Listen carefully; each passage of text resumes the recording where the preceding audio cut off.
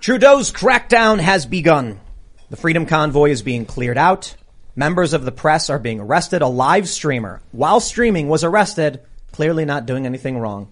It's obvious at this point is an abuse of power. They were supposed to be debating the Emergency Act powers that Trudeau was going to be using, and they shut it down because apparently Trudeau decided, I'm going to use them anyway.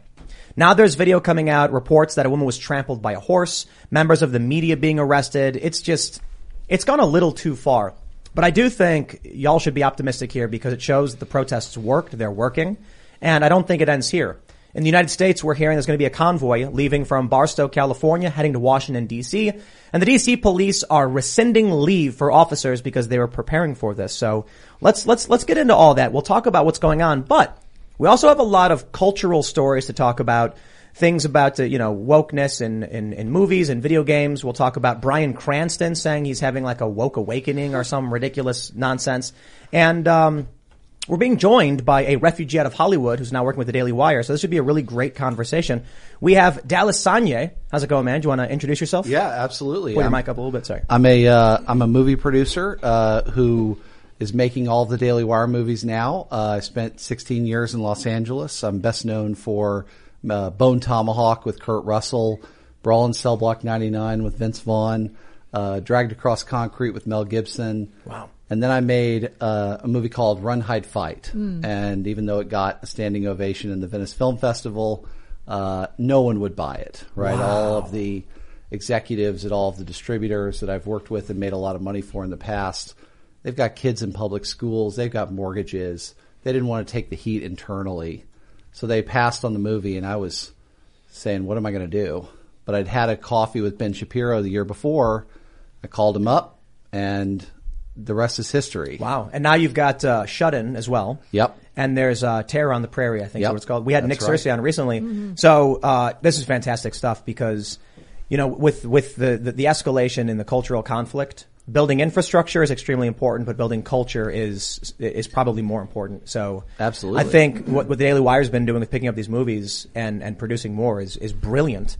And we'll get into all that stuff. So thanks for joining us. Absolutely. We're also being joined by Brett Dasovic of Pop Culture Crisis. Yes, that is true. I'm a refugee of my own sort out here, coming out here to work.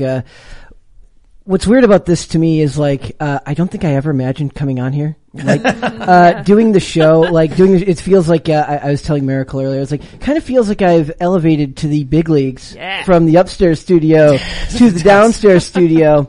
And we cover a lot of these topics. We try to keep it as open in perspective as possible, but we're going to get into a lot of that tonight, and I'm excited. Yeah. So for those that aren't familiar, we launched a couple other shows at timcast.com, one of which is Pop Culture Crisis, and Brett is the host. Yep. So, this basically happened because I think we were driving back from a movie, and then Brett was talking the whole time. I'm like, man, this guy knows everything about this stuff. He knows all about movies. He was naming directors and producers and he was, and production assistants, just knew the credits. And I was like, Brett, you want to do a show talking about this stuff? And he said yes. I literally thought he was like, God, he's never going to shut up. If we just give him a show, he'll just leave us alone and we can drive home in peace. It'll be perfect. Send him upstairs to talk about the stuff on camera. We'll make money off of it. Brett's also an incredible skater. You can check out his stuff on Instagram, Brett Dasovic. Ladies, I'm really glad you're here, man, because I've been thinking a lot about mimetic warfare and fifth generational warfare. And I think that what's happening is that the message has become the communication. It's less about the ideas and more about the way we're communicating. And I think acting is a super important way to communicate and to get people on your side, basically. It's a good point as to why culture is so relevant, because we were talking about this the other day with Stephen Marsh and Civil War stuff, but mimetic warfare, propaganda, information, and culture building. You got to have content. You got to have TV shows, movies, video games, all that stuff outside of the infrastructure to support it. Yeah, variety, be adaptable. The way you communicate should be adaptable, and I think as being an actor can help show people that you are adaptable. Yeah, so we'll get into all that stuff. We got Lydia as well. I'm here as well. I'm so excited to have Dallas this evening, and I'm really excited to have Brett. I think that what the Daily Wire is doing with movies is so important. I think it's pivotal to have movies that are interesting to people, and I love the idea of having this analysis of the culture going on as well, which I love what Pop Culture Crisis is doing. So I'm excited for this evening. It's going to be fun. Before we get started, head over to timcast.com and become a member. And I will also just briefly mention, someone chatted, is that an abacus in front of Ian? Yes, it is. Certainly is. Go to timcast.com, be a member, help support the work we're doing. As a member, you'll get access to exclusive episodes of this show that are just for members only, but also you're making sure the people who report here, the people who work here, have jobs. We've got on-the-ground reporters. We've got field reporters. We are planning out sending someone to embed. I say embed, but, drive along the U.S. convoy and track what's happening as they make their way across the United States. We're in the preliminary discussions about doing that, but it's all possible because you guys sign up as members. So don't even think about it as, for those of you that just want to sign up to get the members-only stuff, by all means do that. For everybody else, think of it as a pay what you will. If you like the work we do, if you like the articles, if you like the show, just being a member makes sure we can keep doing it, and it is greatly appreciated. So don't forget, smash that like button, subscribe to this channel right now on YouTube, share the show with your friends. Let's get started talking about the big news out of Ottawa, what's happening with this crackdown. Daily Mail reports Trudeau's trucker crackdown begins. Hundreds of cops backed by armored vehicles and horses arrest at least 100 Freedom Convoy protesters in Ottawa and tow 21 big rigs using Emergencies Act power. So we got a bunch of photos out of here. Mounted officers showing up, people screaming. You've got you've got regular, looks, I don't know if these are like community officers or what. They're not wearing armor or anything like that. But here you've got what appear to be some kind of riot control armed with tear gas, gas masks. Look at this guy. Look, I've seen this stuff throughout my time. I've seen it at violent riots. I've seen it at, mostly violent riots. Typically when I see peaceful protesters, you might see stuff like this, but you don't see the severity. I've certainly seen police brutality at peaceful protests, especially from the left. Don't get me wrong. But this seems to be absolutely overplayed and extreme for a bunch of, middle-aged truckers and families with their kids and dogs and a bouncy castle. I understand people are like, well, sometimes there's confrontations. Yeah, come on. It's a peaceful occupation in a city.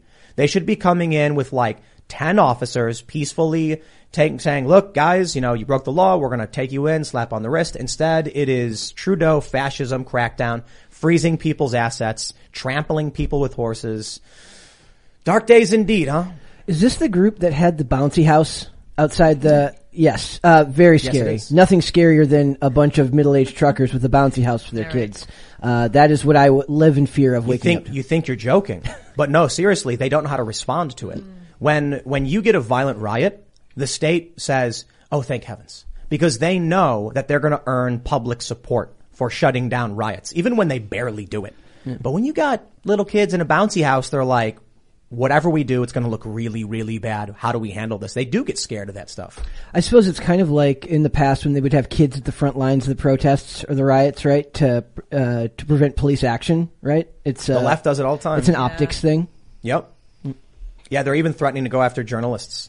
This is like how a monarchy doesn't know how to respond to a peaceful protest. They talk about Canada's all about, and I'm not saying Canada's the monarchy, but the Queen could stop this if she wanted.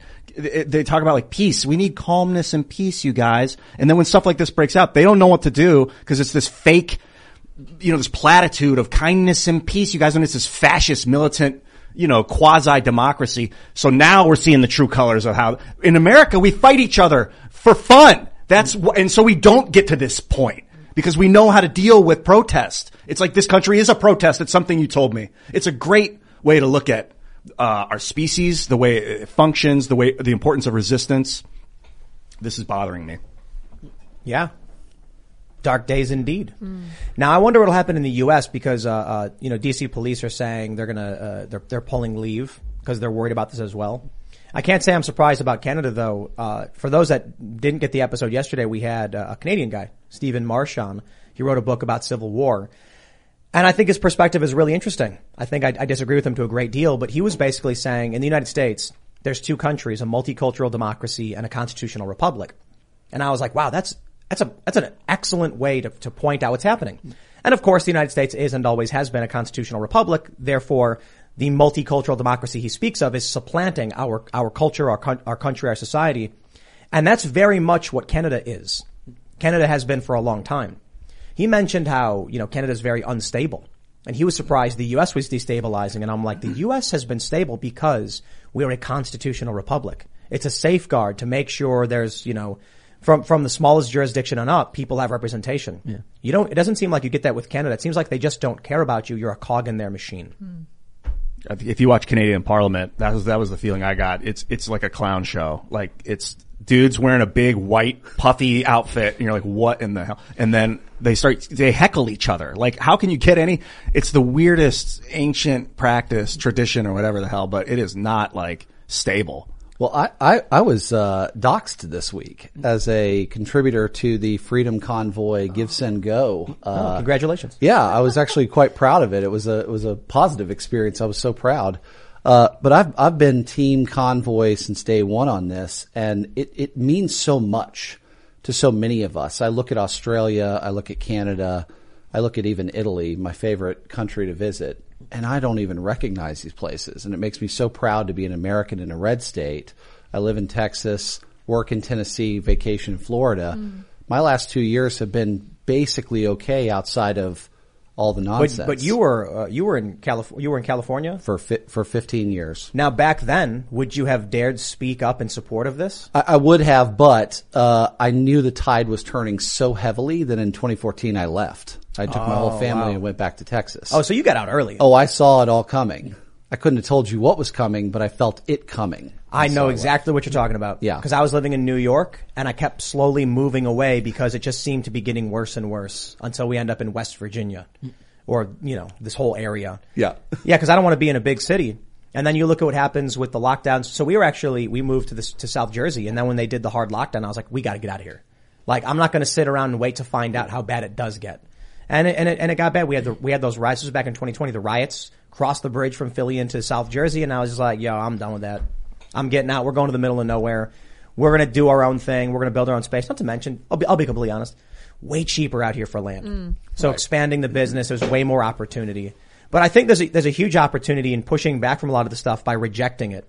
When we see this going down in Canada, I have one thing to say to all of this.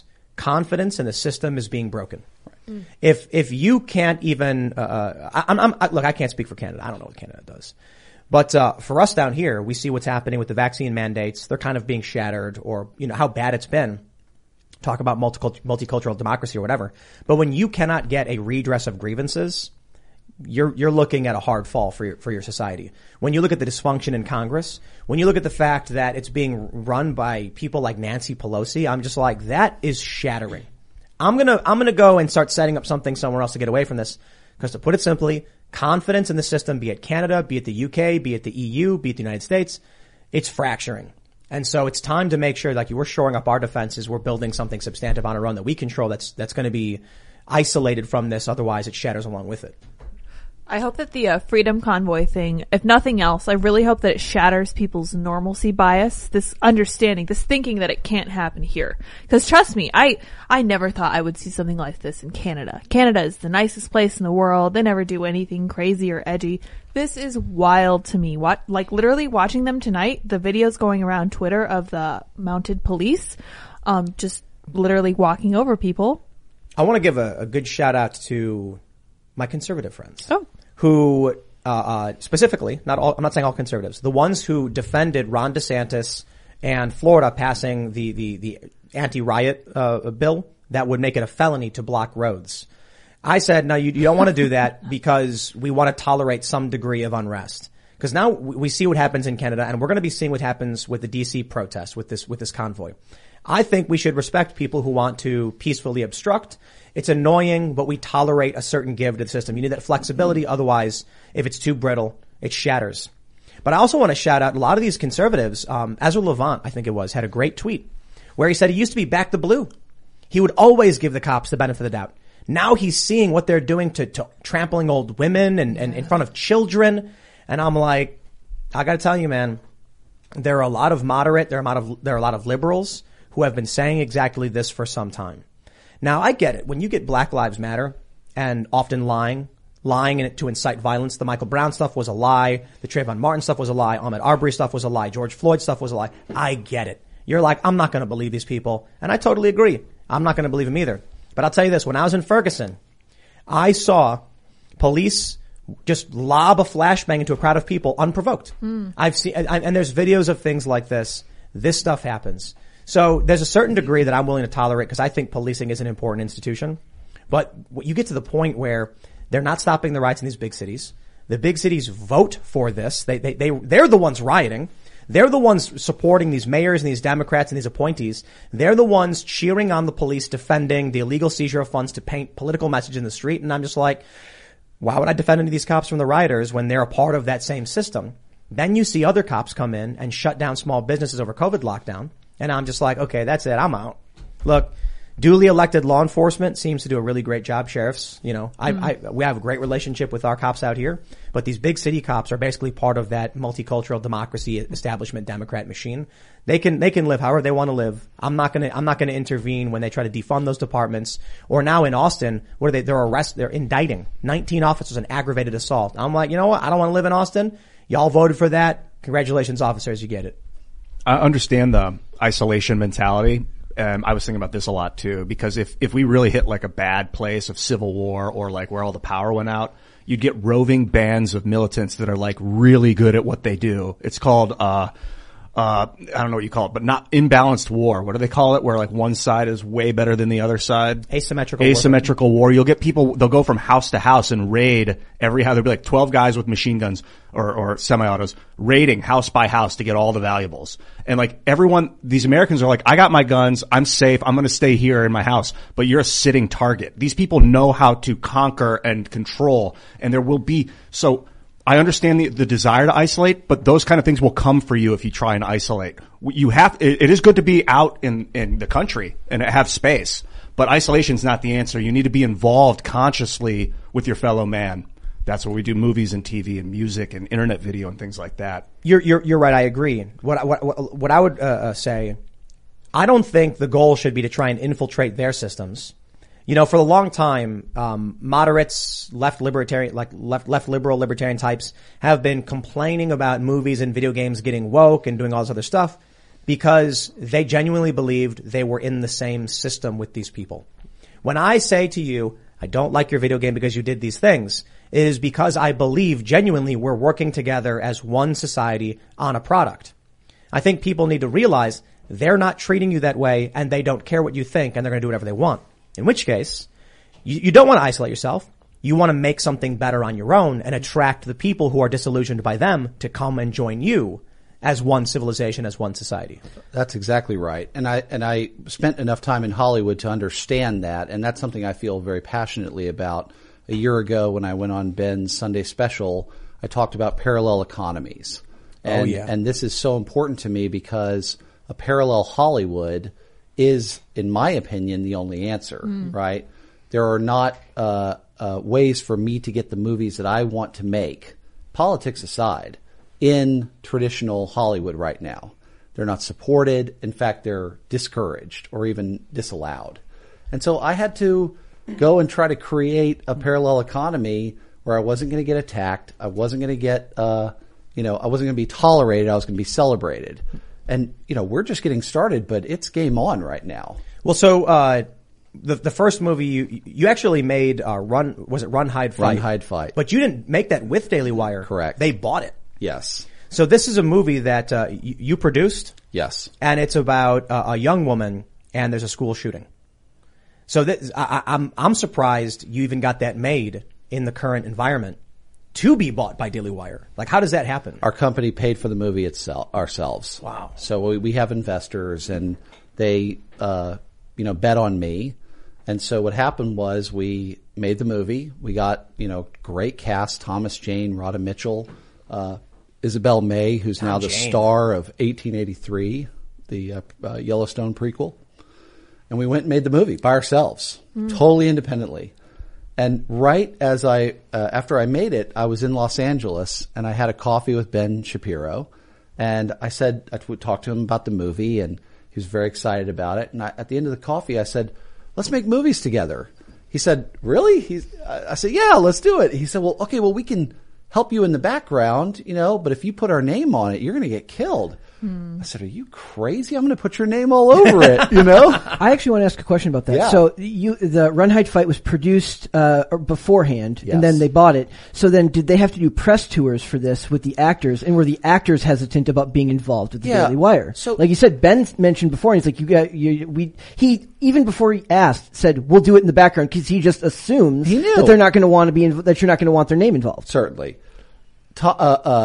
we had gotten the movie into Venice, which is next to Cannes and Sundance, the most prestigious film festival in the world. And we got a standing ovation and all that kind of stuff. But when we walked out, our text messages from our publicist started coming in. F, 0 out of 10. How dare you, right? Personal politics, right? All these things. And so I knew we were in big trouble. Yeah. So, by going with Ben, the movie found its best, by going with Daily Wire, the movie found its best home. That also meant that some of the actors I couldn't ask them to support the movie publicly beyond their comfort zone. And some of the actors supported the movie, some of the actors supported the movie, sort of privately and quietly, and others just sort of tuned out. They're all becoming big stars right now, and they all kind of love it, right? They all because they knew they were in Venice when we all saw a great movie then standing ovation, you said. Standing ovation. Wow. The fact that they have to worry about it at all is the most disturbing part of all of it. No, Brett, they don't have to worry about it. They don't. If they don't, yes. If they had the, You're both right. Yep. They do have to worry about it, but they don't have to. They shouldn't. I'm saying that as a point. Obviously, they worry for their careers. I'm saying they shouldn't. For sure. They don't have to if they choose not to. These are not, by any stretch of the imagination, impoverished people. Now, that's right. It's hard to ask somebody to slash your income by a large percentages. Yeah. I mean, look, I get it. For a movie like Shut In, I don't know if these people are like A-lister celebrities worth millions of dollars, but they get paid probably substantially better than, say, a tradesman or someone working at Starbucks, I'd imagine. They do. We even on Shut In, where we had the whole cast in advance understanding who we were making the movie with. I mean, we all went to dinner before the movie started shooting. There was still an element of right before the movie started coming out and press time was upon us, people started to get hesitant, right? In one case, a publicist told one of the actors involved in one of our movies that we were QAnon, right? Wow. And that she would have been canceled.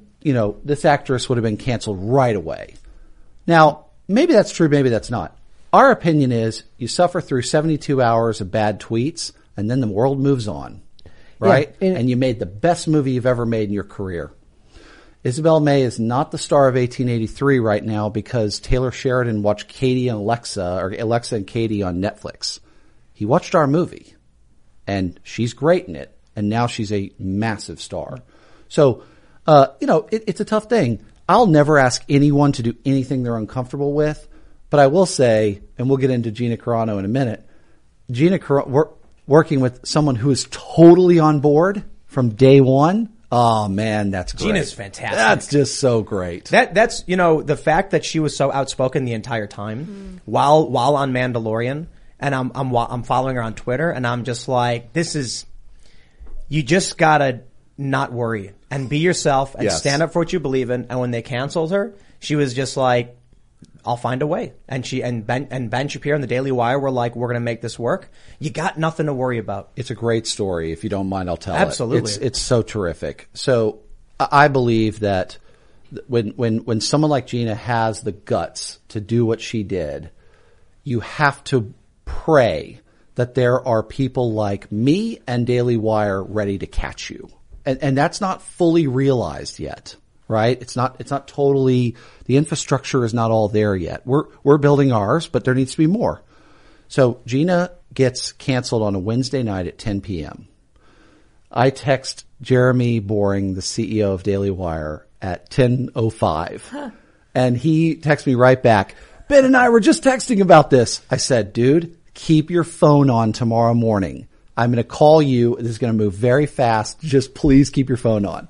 So I reached out to Gina's agent, who I used to work for. The agent said, yeah, we're dropping her. I said, oh.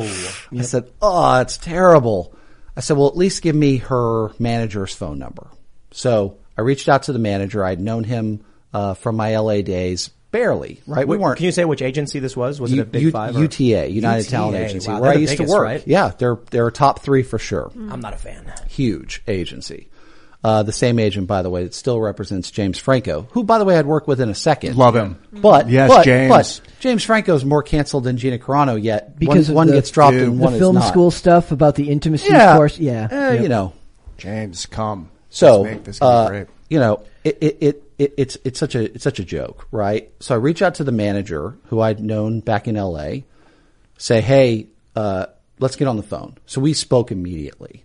He's like, oh, okay. It's like, we're kind of just, reeling from all this. We were going to sort of take a step back and we're getting calls from Megyn Kelly and Hannity and all this stuff. I said, no. Two things. One, say no to all of it. Number two, you have to move now. You have to trust me. I'm your guardian angel. I'm showing up, Daily Wire, and we are going to do this. Let's go. So the next morning, we got Gina on the phone with Ben himself. We got Jeremy and I on the phone with the manager. We banged out a deal that day. Dallas was in the middle of a snowstorm where I live. And then Friday morning, we announced it on Deadline Hollywood that we did a movie deal with her. And that exploded more than the original announcement. So this is how you fight. You were right about moving fast. That She boosted had- morale. By Monday, the story's passed. Nobody cares. It's that fast. So she got fired Wednesday night, 10 p.m. By 10 a.m. Friday morning, the announcement. And she had I'm had jealous, her man. We gotta get Timcast films going. Oh, we have to. Yeah, when you're talking But about we're growing. decentralizing or basically a new Hollywood, a parallel system. How do you envision that? Because I wonder, Hollywood's centralized. That was kind of the point of it. There's all these big walled boom stage, sound stages and stuff. So do you want to put them all over the place? Well, or all in Nashville? What are you thinking? Definitely, it has to grow an ecosystem, almost taking the role of an old Hollywood studio system. So we would have multiple screenwriters, that we would pay full salaries to, right? They can make more money that way anyway. Full benefits, all this kind of real jobs, writing and directing movies. Do you think we need to build localized sound stages? Absolutely. Nashville has a few and we've used them and they're pretty good. They've got, some really nice ones, but they still don't have one that's competitive with Atlanta or Albuquerque yet. Okay. What's that going to run?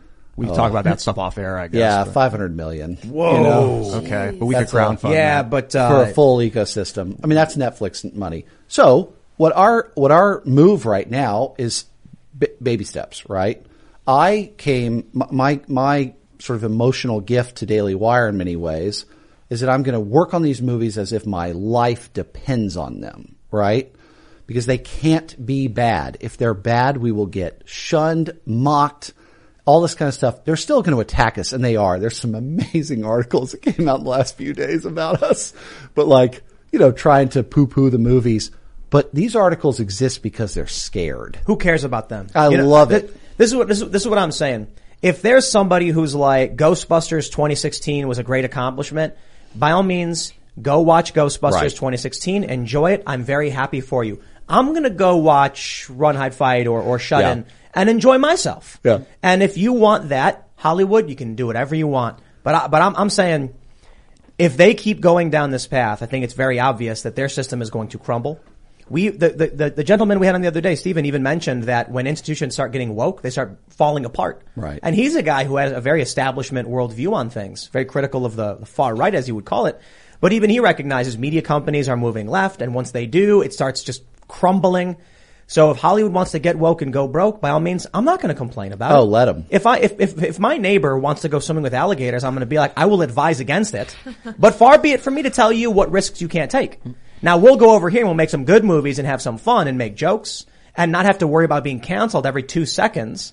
And then I think 10 years from now, the work you're doing, the work Ben Shapiro and the Daily Wire is doing, is planting a tree whose shade you will actually get to sit beneath, and so will your children. That is the hope. That is the entire hope. That is what this is all about.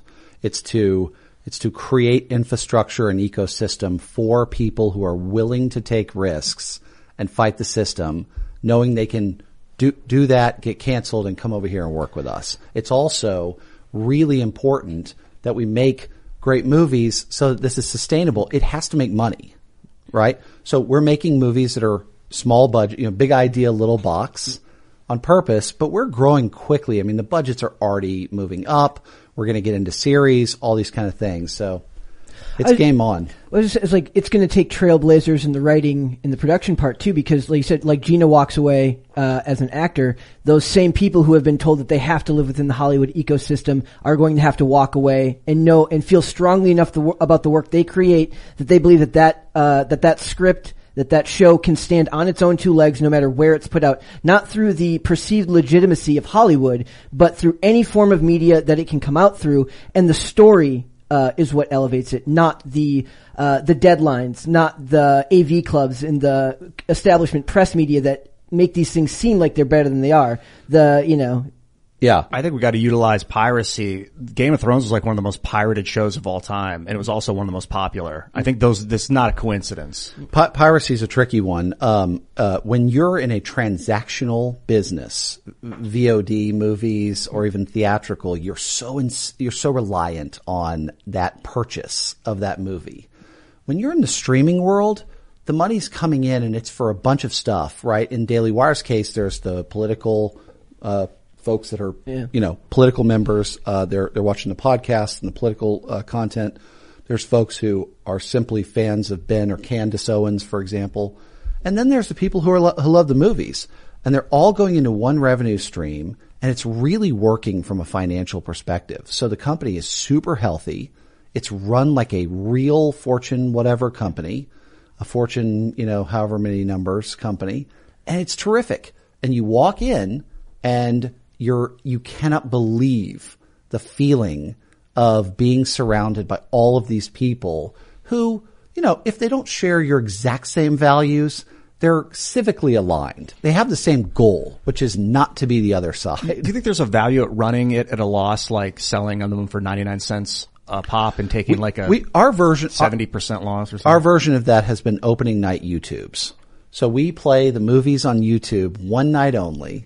For the first 2 hours. It's only available 2 hours. In fact, if you start at 15 minutes late, you're going to have to go watch the 15 minutes on Daily Wire's, on their site. Is there a way that they're going to figure this out financially? Like when we look at, we break down box office it's already cash flow positive. Okay. But we break down box offices. Yeah. So when a studio invests $100 million, they put 1.5 times that into marketing. Then they have to look at their return on investment for what they make at the box office. How are they going to be figuring those numbers out when it comes to streaming? It's actually worse than that. You got to add in foreign sales. You got to add in, and they only take 60% of the box office, even less if it's in China. The value 25%. Of who your star is, things like that. All of those pressure points on making a great movie go out the window.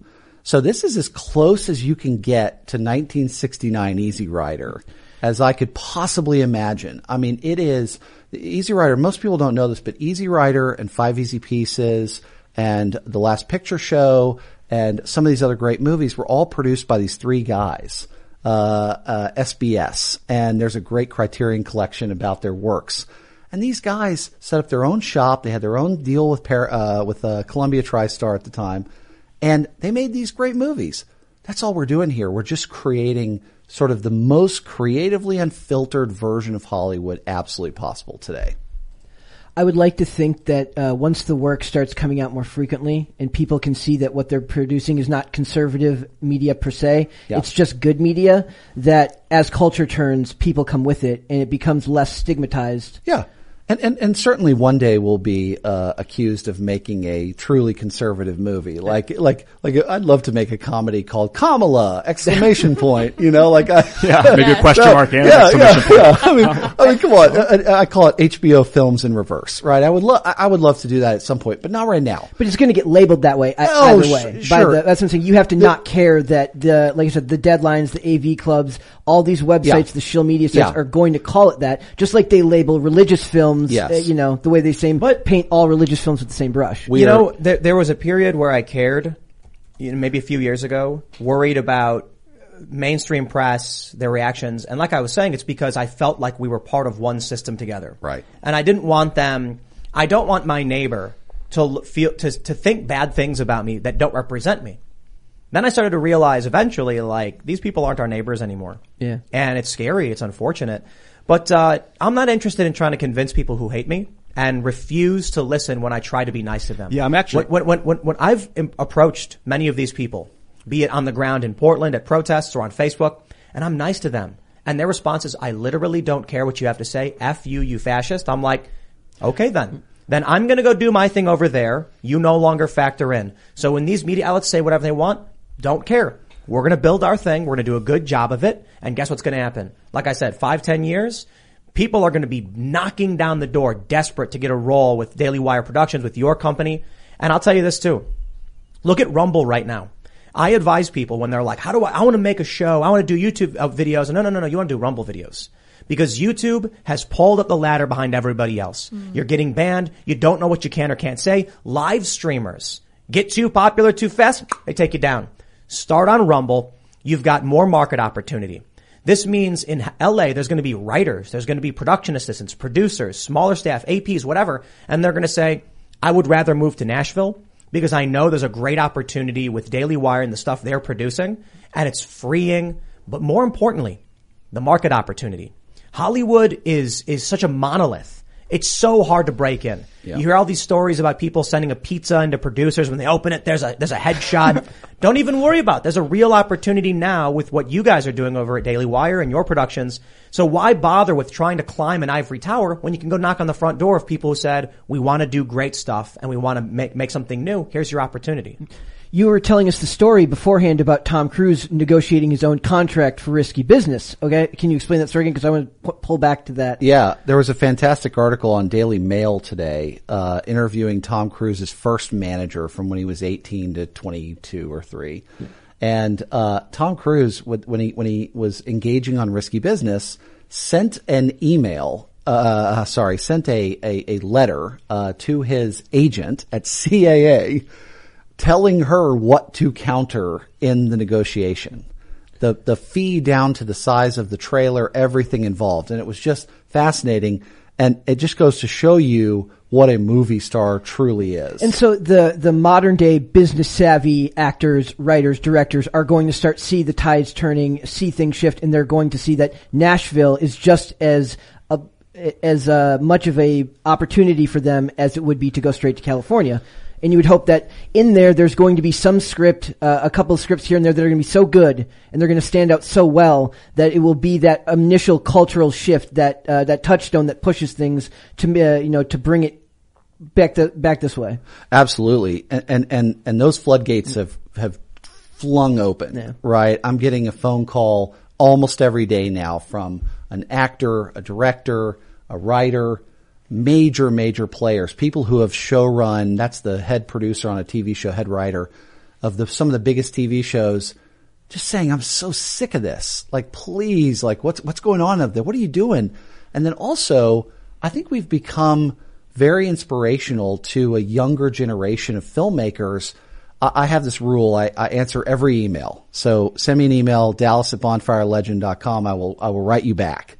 And, I try to respond to every single email quickly. Sometimes it takes me a few days, but I want to encourage these filmmakers, these young people who understand culture at that generation better than I do, to create, and hopefully they can bring me the right project. I guess we need to start building tutorials of how to use sound equipment and lighting equipment. That's all over YouTube for sure. Good. Have you looked into starting a new union? I'm kind of fed up with SAG. I was thinking about a web actors guild like WAG or something where you could decide not to screw people over, but also that you don't have to pay them $1,400 a day or whatever. The unions are sort of separated into the crew and then what we call above the line, actors, writers, and directors. Those three have their own guilds, SAG, WGA, DGA. And then the crew is under IATSE. And it's a really challenging relationship for low-budget independent producers to work with these unions. They have, for the most part, a reason to exist for the Netflixes of the world. When it comes to $1 million movie, it's very hard to engage with them.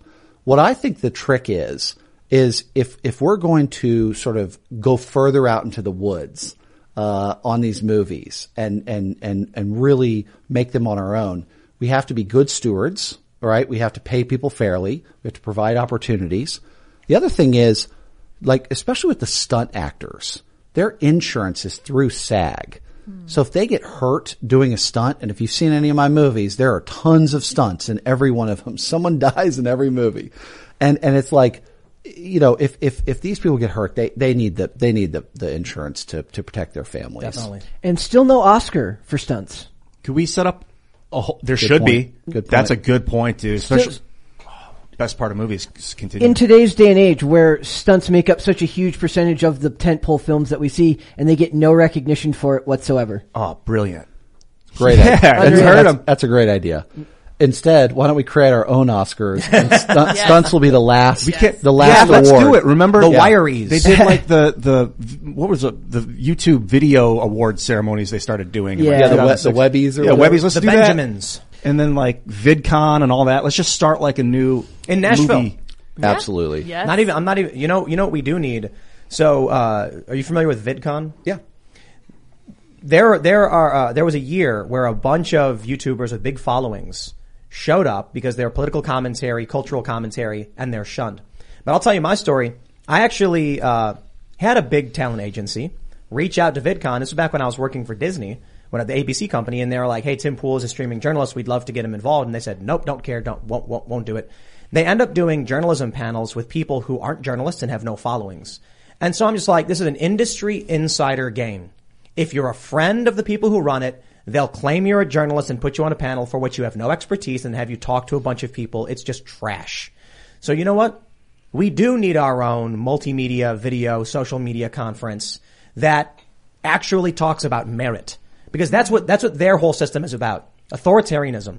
The woke multicultural democracy is a religious hierarchy. If you are part of the party, you get privileged access. It'd be cool if the We need crowd, meritocracy. if the crowd decides who gets to go speak at it. But then you got to avoid popularity contests, so there's going to be, there should be some sort of calculation. That doesn't work because you need, if the people all knew who say you were, then why would they need to see you go speak if they know who you are because they've heard you speak? The issue is if we're doing a big event, it's to introduce people to experts in certain fields and certain industries to tell them about what's going on, how here's what you should learn, here's the information I can give you. The problem with VidCon is they have they bring on this woman who has like 1,000 Twitter followers who doesn't really work in journalism, and then they have her speak to an audience of people as an expert. I'm like, why don't you actually just reach out to people who are experts and invite them to come? So that is the woke authoritarianism. If you are a part of the cult, they'll just put you in a privileged position and claim you're an expert. Makes no sense. But it's exactly what these regimes have done in the past. People who aren't farmers are given farms. We need meritocracy. Someone who's got proven skills, who's worked in the industry, will be invited to come speak and share their knowledge the way it used to be. Remember, they hate meritocracy. Right, They hate exactly. the idea of meritocracy. Well, That's exactly it. You hit on it though, because it used to be a situation where we were all in a respectful relationship with each other and the other sides, and that is gone. These people hate you. I say that all With a the smile time. on your face. These people, Hollywood hates you. See- I'm not talking about you. I'm talking about you and everyone who doesn't just, sort of just cave to their absolute woke quick, religion. Just to add to that, I think Yeah. they hate everyone. That's the elite part of the If elite. they hate part. themselves, but they'll here's start hating where- everything around them. But here's where it gets weirder.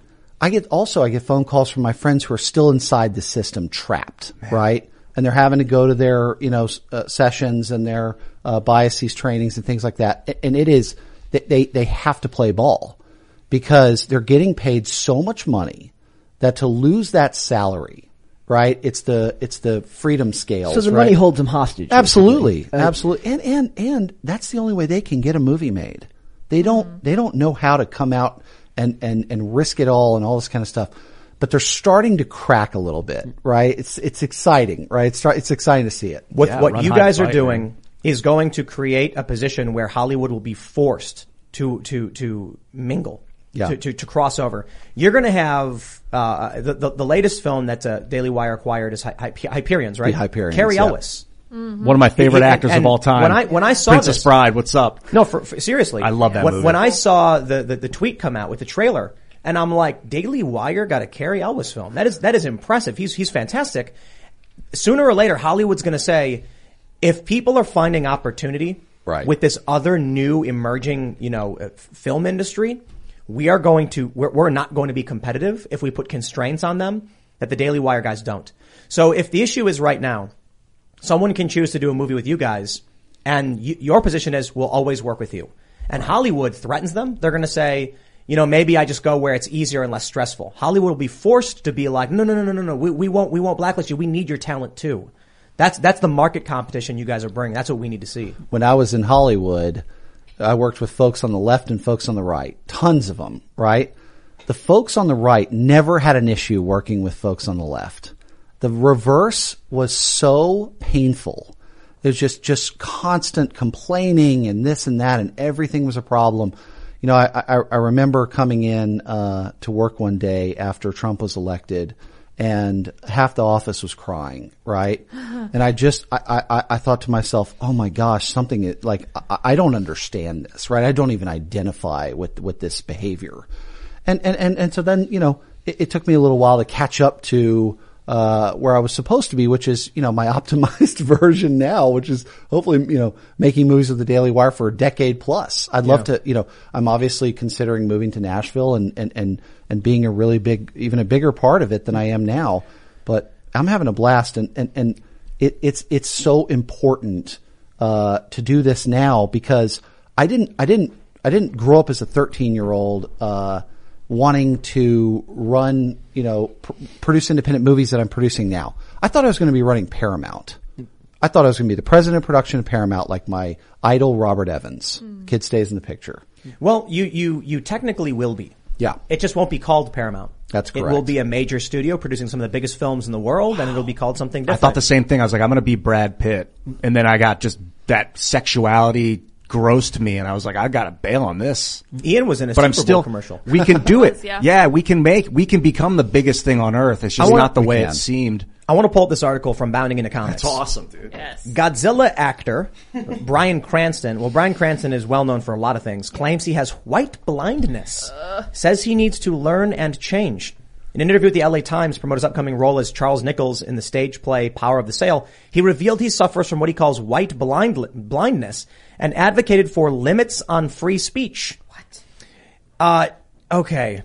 It's a privileged viewpoint to be able to look at the Klan and laugh at them and belittle them for their broken and hateful ideology. Blah, blah, blah. You get the point. You know what this really is? He doesn't actually believe any of this stuff. No, he's being held hostage. Exactly. He's being held hostage by his manager, by his agents, by the industry he needs to continue to be a part of. I'm afraid he's being changed. Ben Shapiro, I implore thee, we must save this man. Yes. We must give him an opportunity to say, all that stuff was because they made me say it, I just want to make films. And we'll be like, yeah, you're cool. Right on, we're a fan. Or is he such a capitalist that they are? They're just hyper capitalists. Yeah. Who are like, you know what? If I have to do this to make the money, I'll do this to make the money. Is he possibly worried that his last 2 or 3 movies didn't go so well? And that if he does this, he'll be on front page again. Such a good actor, and Breaking Bad was a terrible script. I'm just going to say that now. There was big flaw in it that I can get into. What were the last films he produced? Well, I'd have to look. I haven't seen anything from him since Trumbo. The Trumbo movie, 2015 was not great. They killed him off in Act 1 in Godzilla. I can't give specifics, but we can look it up. But it is inarguable that he has been as relevant as he was when Breaking Bad ended.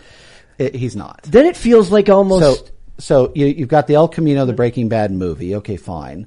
Isle of Dogs, the voice. One and Only Ivan. Ladies' Night is something else. Maybe it was the getting cast as Zordon in Power Rangers that did him in. His work on Malcolm in the Middle was supreme. I mean, he's fantastic. He's so good. He's so good. And by the way, I'd work with him in a second. I would 100%. In a second. And I think you give him the opportunity and you give him a path to success. But I wonder how much of what people are chasing after is legacy.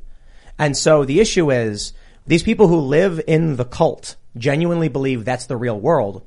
And they view actual America as a foreign entity and something to be feared or something not legitimate.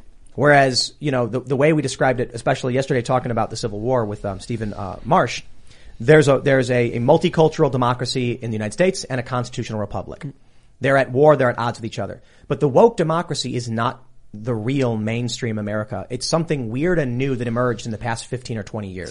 That's held in place by the media that promotes it daily. Like, you don't realize that your average neighbor does not believe the stuff that you're watching on the news or that you're seeing in these television shows. The average neighbor across from you is a lot more reasonable than you would think, but these beliefs are held in place by the mainstream establishment press, which has, your television holds a lot of weight in your house. The social media that your kids look at holds a lot of weight in your house. A lot of times when we talk about CNN, like they rag on the ratings of CNN, right? It's like, it only got 800,000 views this episode, right? I'm like, yeah, but these views are parroted by celebrities, each of who has hundreds of millions of followers, right. And that pushes it outward to the general public. That's a good point. They measure only 3 million views, but how many retweets that show how many more views? That's a calculation that hasn't been accurately done. How many of the average celebrity just watches CNN, parrots those beliefs, and then every one of their followers is, Or how many, Bryan Cranston has an agent who comes to him and says, look, man, you gotta come out and you gotta say this stuff, okay? It's gonna be big, you're gonna get a bunch of attention, and he goes like, oh, okay. I got a feeling he runs his agent and that he actually got brainwashed. I saw it happen to a few other people where one morning they wake up and they're like, yeah, whiteness is a problem. Huh. I think LeBron James had happened to all of a sudden one day. Yeah, they just want money, man. You go to enough of those seminars they make you attend to if you work for the government, and I'm sure, more than a few of them do end up starting to fall prey to it. Very prevalent in Hollywood. Yeah. Oh yeah. Brutal. And those stories, Tim, like, I see like 20 of those a day when I'm looking, when I'm looking up stuff to talk about. Like, a lot of those, I'll skip them. I'm like, you know what? It's so obvious. Like, we could cover that every day, and I'd be like, do I really need to rag on this? Read this. You know what the weirdest thing too is? I'm sure you can go to Bryan Cranston's history and find a whole bunch of racist and off-color jokes and offensive comedy and transphobia. I mean, there was someone mentioned, I saw on Twitter, SVU. With NBC, Law and Order SVU, and that the main character Benson has been severely transphobic in a bunch of different episodes or something. I don't know if that's true. Yeah. Because I know that often these people lie or exaggerate, but I wouldn't be surprised because it was a very different world 15 years ago. The culture shifted. I wonder if this is actually, he's got a crisis management firm, risk assessment, and they're like, you did these episodes of Malcolm in the Middle. These could come up and bite you in the ass. If you come out now and become devout, you'll be safe. There are absolutely examples of that. And in Hollywood, if you're the most vocal about, being a sort of a male feminist or any of these things. Never trust a male feminist. You have the worst history of, dating and past and things like that. So that is a rule. I think in Cranston's case, it literally is, he was less, popular. He's just less part of the zeitgeist. He was fading. Yeah. And he said, how can I get back on the front page? That was it. I think it was that simple. So he decided to figuratively self-immolate. Yes, that's right. He was like, I know. That is exactly what happened, in my opinion. Look at James Gunn. He had his tons of tweets that were really creepy, we can't even talk about on here. And if you're part of the establishment, you get a pass, because what Disney did is they fired him, DC hired him, and then Disney quietly rehires him for Guardians of the Galaxy 3. I wonder if it actually played out very, very favorably for him. I wonder if he was actually, quote unquote, fired by Marvel. James Gunn, I think it was Mike Cernovich who pulled up these tweets to make a point about cancel culture. Because that was after Rosie O'Donnell. Right. Yeah. And Rosie O'Donnell or Roseanne or Roseanne. Roseanne. Yeah. So he pulls up these tweets from awesome. these like James Gunn used to make those movies, those really like gross horror films or whatever they were called. Yeah. And so he has these really off-color offensive jokes. And I'm like, he's trying to be an edgelord, it's whatever. But of course, it creates a media frenzy. By quote unquote firing him, he was able to work for Marvel and DC. Yeah, he got to do both. He had to do both. And Peacemaker came out great. Peacemaker's fantastic. Yeah, we loved it. And shout out to have you seen Peacemaker? Oh yeah, it's great. So I'm not going to give too deep of a spoiler, but if you don't want to hear it, you're being warned. I don't think it's a spoiler. I just want to say the villains in that show are the establishment Democrats. Absolutely. I'm not even kidding. They give a speech, and I'm just like, climate alarmism. That's like Dr. Fauci, right? Like giving a speech. What is this? It was like they're the bad guys. It was climate alarmism mixed with mask propaganda. Yeah, disguised as aliens coming from another planet, and they're the villains. They're the bad guys. And I'm like, I actually thought they were going to try and pull some like, it turns out, this whole authoritarian worldview is the right idea, but they're the bad guys. And I was like, gotta respect it. You know what we gotta do? Create a movie where we've already as a species learned how to withdraw the carbon dioxide from the atmosphere and fix the climate change thing to create graphene with it, and we're building new materials. But now we're competing with trees for the carbon dioxide, and it's a new problem. And the trees become mobile. And the trees become sentient and mobile. Yeah. But that way it'll implant in people's minds like, hey, it's not that big of a problem, by the way, climate change. We can fix the climate if we get proactive about it. Well, to get a little bit more broad in your point. It is a big problem that we can fix, right, to get a little bit more broad on your point. This is the purpose of culture. Is, it's subversive, Run, Hide, Fight, for instance, was about like standing up in defiance, like, fighting for what you believe in and saving people and things like that. These are cultural messages. It was, I haven't seen it, but I've seen the trailer, and there's like this young girl, she's being trained how to use a weapon and stuff like that. There's a photo going around of kids in Wyoming being, in a gym with airsoft pellet guns. Mm-hmm. I'm sorry, not airsoft, with pellet, CO2, compression rifles. And I'm like, my joke about it was, I am disgusted and offended. These children should be outside with 22s. Putting them in a gym with CO2. What are you doing? Give them a 22. Come on. But the establishment Democrat activist view is shrieking, children with guns. And there's this video from Libs of TikTok of a guy screaming, what? Are you insane? And I'm like, yo, guns are things. Like, we used to teach kids how to be safe and respect them and understand them. And I think that's a good idea. So when you make a movie that shows someone teaching, a young person how to use a weapon, that is creating the idea. It's planting in people's minds. This is a part of life. It's a normal part of life. That's the purpose of building culture. So you're right, Ian. Yeah. Not a movie about showing kids how to make guns, but in the movie, the character you love is showing kids, like, is teaching kids. Proper technique. And so then you understand that these things are a normal part of the world. So, in your view about solutions towards climate change and stuff like that, making movies, showing possibilities, opens people's minds up to things they may have not considered before, which is why it's so important. If you seed culture only to the left, the woke, you're going to get movies like, man, have you seen the new Craft? The Craft, you know the original The Craft? Oh, I know all about it. You've seen the new one? Yep. It was I don't even think you can call it a movie. No. It was a grouping of random woke PSAs that don't seem to go together at all. They cast a spell, turn a guy gay or something. I'm just like, this is not a movie. It makes no sense. But if kids grow up watching that stuff, their brains are going to be all jumbled up and broken from this nonsense. One of the biggest producers in Hollywood was caught in an interview saying he didn't know any female directors, even though a female had just directed a movie for him. Wow. Yes. And so, of course, he got called out, semi-canceled for about 10 hours, and then back, and he was back because he's such a big producer. And so his sort of, his way of fixing things was to put a bunch of female directed movies into production. The problem is he didn't go and oversee those movies the same way that he did his male directors. He wouldn't be allowed to. He let these women go on set and by themselves, and the movies failed. Black Christmas and The Craft. Oh, Black Christmas, so bad. And it's honestly really sad. And so he was applauded for hiring all these female directors, the truth is he let them fail. That's like Biden's Afghanistan withdrawal. Are you familiar with exactly Kierkegaard's? Let it fail. Are you familiar with Kierkegaard's story about the clown? No. A fire breaks out backstage at a theater, and the clown runs on stage to begin to warn the audience of the fire, and they all begin laughing. He then becomes more erratic and extreme. No, you need to understand. They all laugh even louder.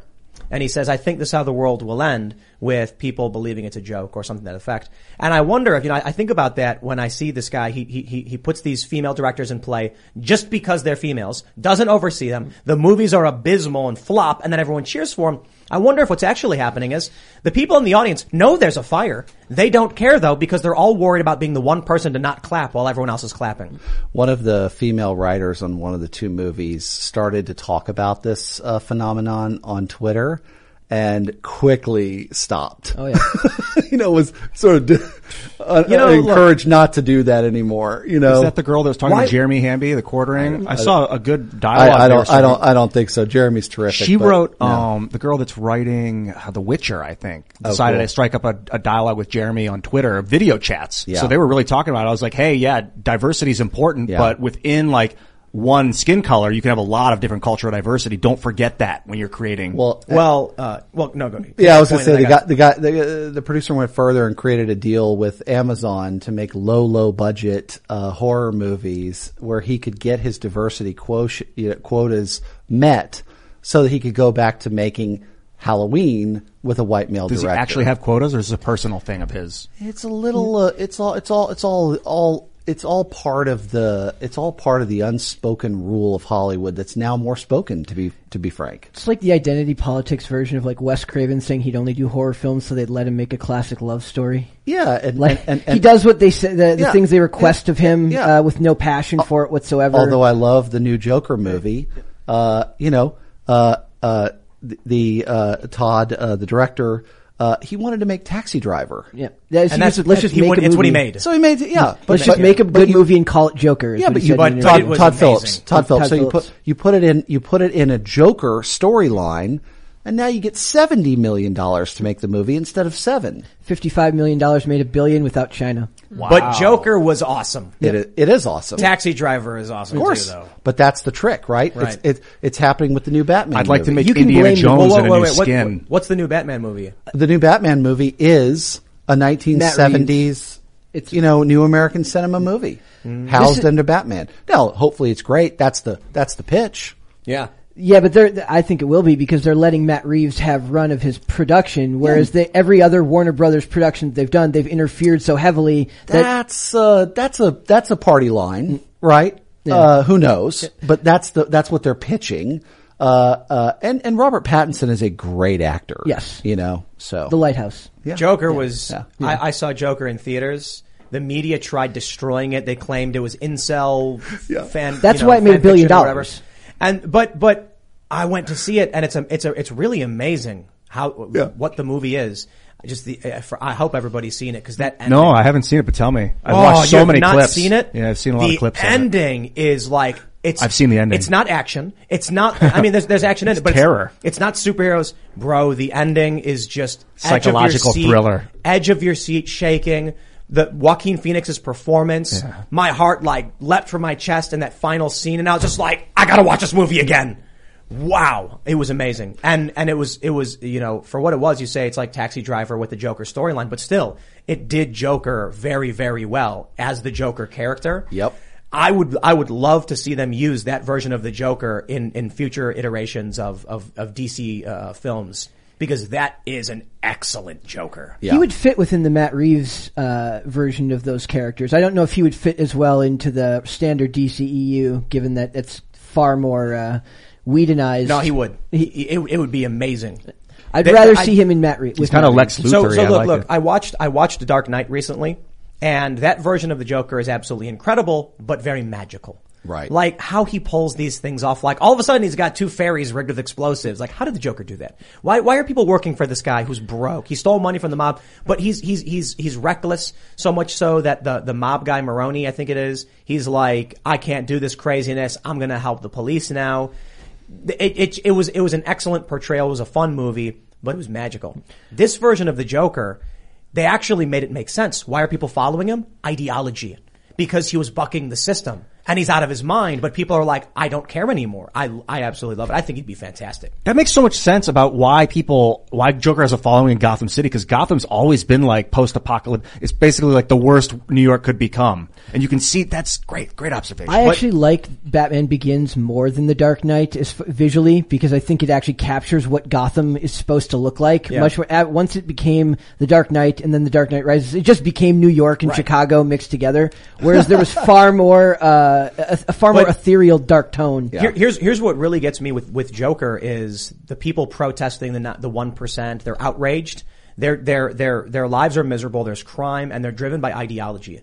So when I think of superheroes having to fight crazed masses, I'm like, I actually understand how you can't reason with far left extremists on the ground smashing windows. They're blinded by hatred and zealotry. And as a superhero, you're sworn to protect them. Yeah, how does Batman fight them? He doesn't. Not really. Well, no, Batman gives them TBI. Yeah. He bashes their skulls in and leaves them rotting, shivering on the, shaking on the ground. The guy stealing the loaf of bread in Batman, the meme of yeah. But I'm thinking about how they would do the new Joker in a future Batman movie is the followers of the Joker are just ideologues who are like, Bruce Wayne is corrupt. The Batman supports the police are crooked. This system needs to be torn down. Clown world, baby. From the ashes of the old, we shall build anew, and the Joker is the one to do it. And then you get Order, the Batman. I think that would be fantastic. There's elements of like Court of Owls story being brought into this, meaning that there's a lot of possibility that the Waynes end up being corrupt in the new interpretation of the film, which could lend itself to that even better. Because he can't fight back as Bruce Wayne then because his parents are his. And like in the Joker, Thomas Wayne looks kind of bad. Yep. So I think I'm so impressed with Joker. And, they've done, like Jared Leto, come on, no disrespect. I think, I don't know about that weird stuff he's doing with those women or whatever, as well as weird stories about him in Hollywood. But, Fight Club, big fan. Him as the Joker, not so much. So in Batman, is the Joker who's up against the 1%, like, against the Waynes because they're part of the 1%? Because that's a cool storyline too. Just crazy. Or the people that follow the Joker, are they against the Waynes? Have they focused the hatred onto the Waynes? Okay. In the film, he thinks Thomas Wayne is his dad. And he's just schizophrenic. And so he's this angry, angsty, deranged guy who snaps. And there's some sympathy for him, the way he's mistreated and abused and how he goes off. But the protesters just think the system is broken. And they see this guy who goes on TV and says it to the world. And now he's got a following. And now the Joker from that point becomes arrogant. And when he says, like, now I see the humor in it, I'm like, that is such a good Joker. I would love to see his evolution into legit super villain. How his followers support him because they agree with him because they're driven by ideology. Fantastic. Do you like the idea of them doing it with William Dafoe as like a faux Joker, like a Three Jokers type storyline from the comics? I didn't like that. Like, I don't want it to be any more like the comics. I want it to be like Nolan made it. It was basically crime dramas. I don't need it to be superhero-esque. I need it to be more like a standard thriller. The way they did Joker, if they went ultra realistic, like Joker doesn't have magic powers where he can rig a fairy up, but then you deal with, the Batman or other superheroes struggling to deal with someone who's got such a large following. You don't know who is supporting him or where. You don't know how, like, what he's doing. And there's something to be said about people who don't know how to play a game and they're difficult to defeat. So if anyone like plays poker, there's a certain difficulty in playing poker against someone who has no idea what they're doing.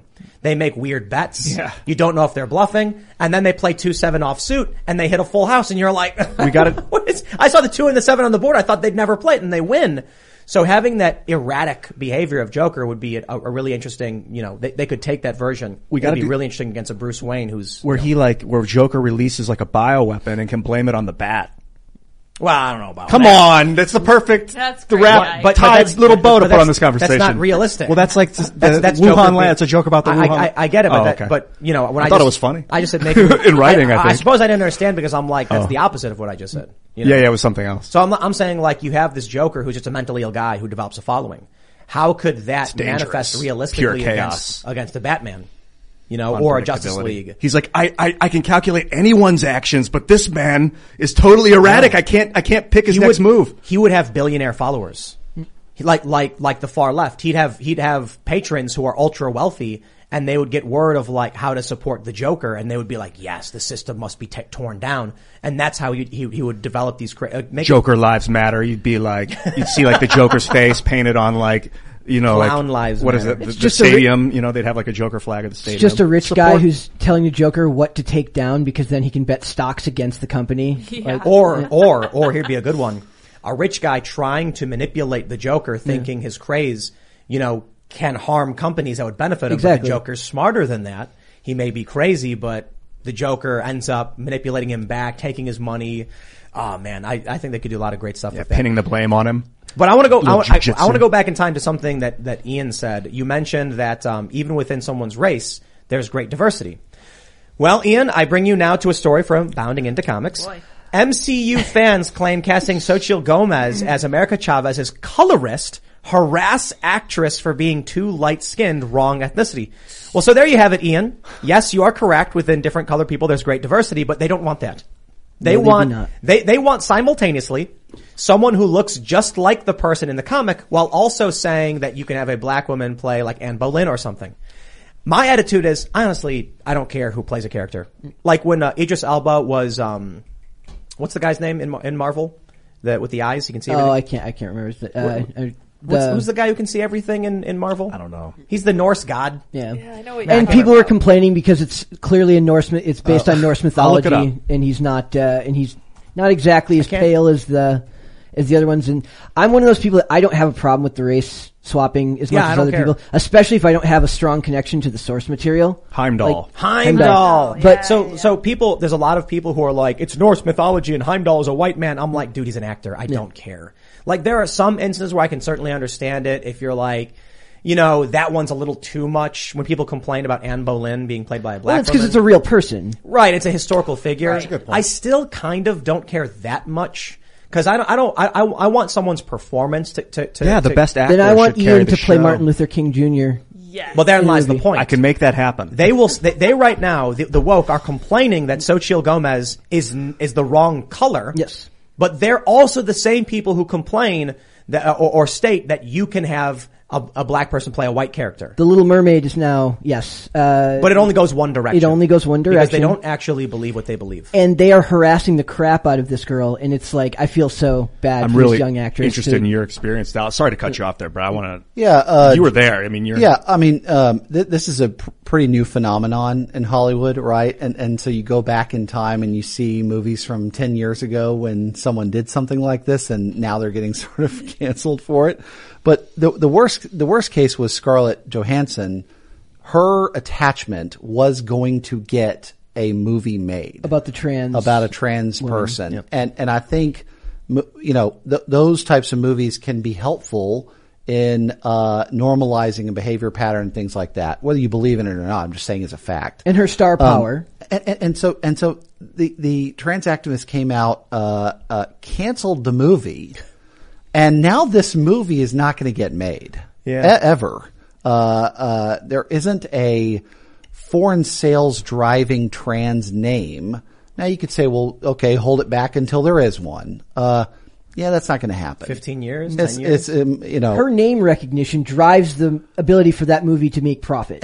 And Benedict Cumberbatch, playing a gay man. It's all these different things. It's so exhausting. So again, just the reason why, and I don't want the rules, but once the rules are created, them's the rules. So look at this real quick. It's this Twitter user, Claudia Amenabar, says, "Oh, whitewashed America Chavez, I am so sorry what they did to you." What? Like, literally what? I don't understand. Read some of the other ones farther down. Oh, man. Well, they get more insane. Who attacked her though? Was it the Aaron Rupars of the world, or was it the? Who made the first? Okay, America Chavez is a strong, confident, queer Afro-Boricua? Boricua with queer biological parents and Afro-Boricua adoptive parents. I do not know who this variant in Doctor Strange is supposed to be, but it's not the character whose stories I've been reading for a decade. Okay, so when people complain that Heimdall was played by a black character, I would like to see you say the same thing. Now, me personally, I don't care that Heimdall was played with. I think Idris Elba is fantastic. They talked about, many people were like, Idris Elba should play James Bond. I'm like, he'd actually be a really great James Bond. He'd be great. But the problem is these people are acting in bad faith. Correct. They would not say like Daniel Craig would be a great, Black Panther. Yep. They would never say that. Nope. Because they don't actually believe what they're saying. They're just racist lunatics. I would do the first half of my career in the theater, and it was very much about like anyone can play any role. Is the idea is like give actors a chance. The best actor should have the position. Then I got into film, and it was a different mentality. It was more about you want to be as realistic as possible. So if the person's supposed to be an African American, descent, dark skin, and it's not, then it's very confusing, the film. I like how you pointed out, like, when you're portraying real people, it's a very different thing than portraying a comic book character or a movie character. And I get the people who don't like it when the actual characters get changed. I get the dislike of race swapping, but it just doesn't bother me the same way it bothers other people. Have you found it to be different? What were you going to say? Well, I just love when the left eats itself. I mean, this is such a cell phone. Look right? at she's got the LGBTQ flag pin on her chest, and she's being canceled. Yeah, this poor actress Gomez is no right winger. Scarlett Johansson is no right winger. This is just pathetic. Look, she's not the one that cast her in that role. Somebody else put her there. There's a tweet up there where they said, these actors need to be better about not accepting roles. Yes. They're telling you that you need to look at this and say, this opportunity could feed my family, or in her age, like, just could set me up through college, and I need to pass on that because of ideological reasons. Do you remember when just recently Peter Dinklage came out and said, they're making Snow White and the Seven Dwarves. I mean, really think about what that means. And then a whole bunch of actors, little people actors, came out and they were like, "You're taking our jobs from us. Stop doing this." Roles in a decade. Yeah, in 7 Disney movie roles opened up for little people. I think we found out later that it's just at a minimum $100,000 each person. Yeah. He pulled the ladder up behind him. He's a tremendous career. He's a great actor. He was in big movies. He was in Game of Thrones, and now he's like, stop. The only reason he was cast as Tyrion Lannister is because Tyrion is is that character in the book. And so they said, we want someone to fill that role. How about we just get a regular guy to play that character? Yep. If it doesn't matter who plays who, it's all acting. Well, right? What movie is funnier than Elf? So that scene in Elf is so good. And it's just, he was hired for it. Great in it. So I think Ian mentioned this, and I looked it up. I recommend you not look it up, but we were like, Snow White and the Seven Dudes. It's real. It's real. It's an adult. It's not what I thought it was. No. I just thought you could change the name, I downloaded the wrong Snow White. Whoever. Girls can be dudes too. So Disney's talking about changing the story somehow. No, they had already, what they found out, they'd done that beforehand. So they had already anticipated that this was going to be a problem before they even went into production. They're going to make it 7 magical creatures, all CGI. A large list of people are going to get paid just a lot smaller amounts on the special effects cast list. Yeah. But like a unicorn, a dragon, like what is it? Snow White and the 7 magical creatures. Yes. That's all they know so far. Is like it was never going to be. Is Lord of the Rings canceled because dwarves does not reference little people. It's a reference to magical creatures like elves. Are we going to complain about elves being too tall? There's dwarf with a big D, which is fine, but it's the little D dwarves that you can't say because that's... Yeah, Lord of the Rings is grandfathered in. If it was a brand new project, no way. Well, Snow White's not grandfathered in? No, it's not because it's a new project. Have you ever looked at the thing that's at like the ginger side, and it's all the redheaded characters that have been removed and replaced with so it's like that's what's going on right now. Like what they did with the Little Mermaid, they've recast the Little Mermaid. So all of these stories are not grandfathered in. You're going to suffer either way. Here's what I want to add to this Xochitl Gomez story, America Chavez. She was given the role of a queer woman of color who's wearing an LGBTQ pin. And now she is being attacked for it. You know what the ramifications of this will be? No one will ever want to play a character that represents a marginalized group because it'll damage their career, like Scarlett Johansson, like Xochitl Gomez. And you know what? They're doing it to themselves. This means in the future, they're going to be like, we got a great character for the superhero film who turns out to be a gay guy. Everyone's going to be like, no, I'm not going anywhere near that. Sorry. Whenever they were releasing Being the Ricardos, which is a fine movie, it's okay.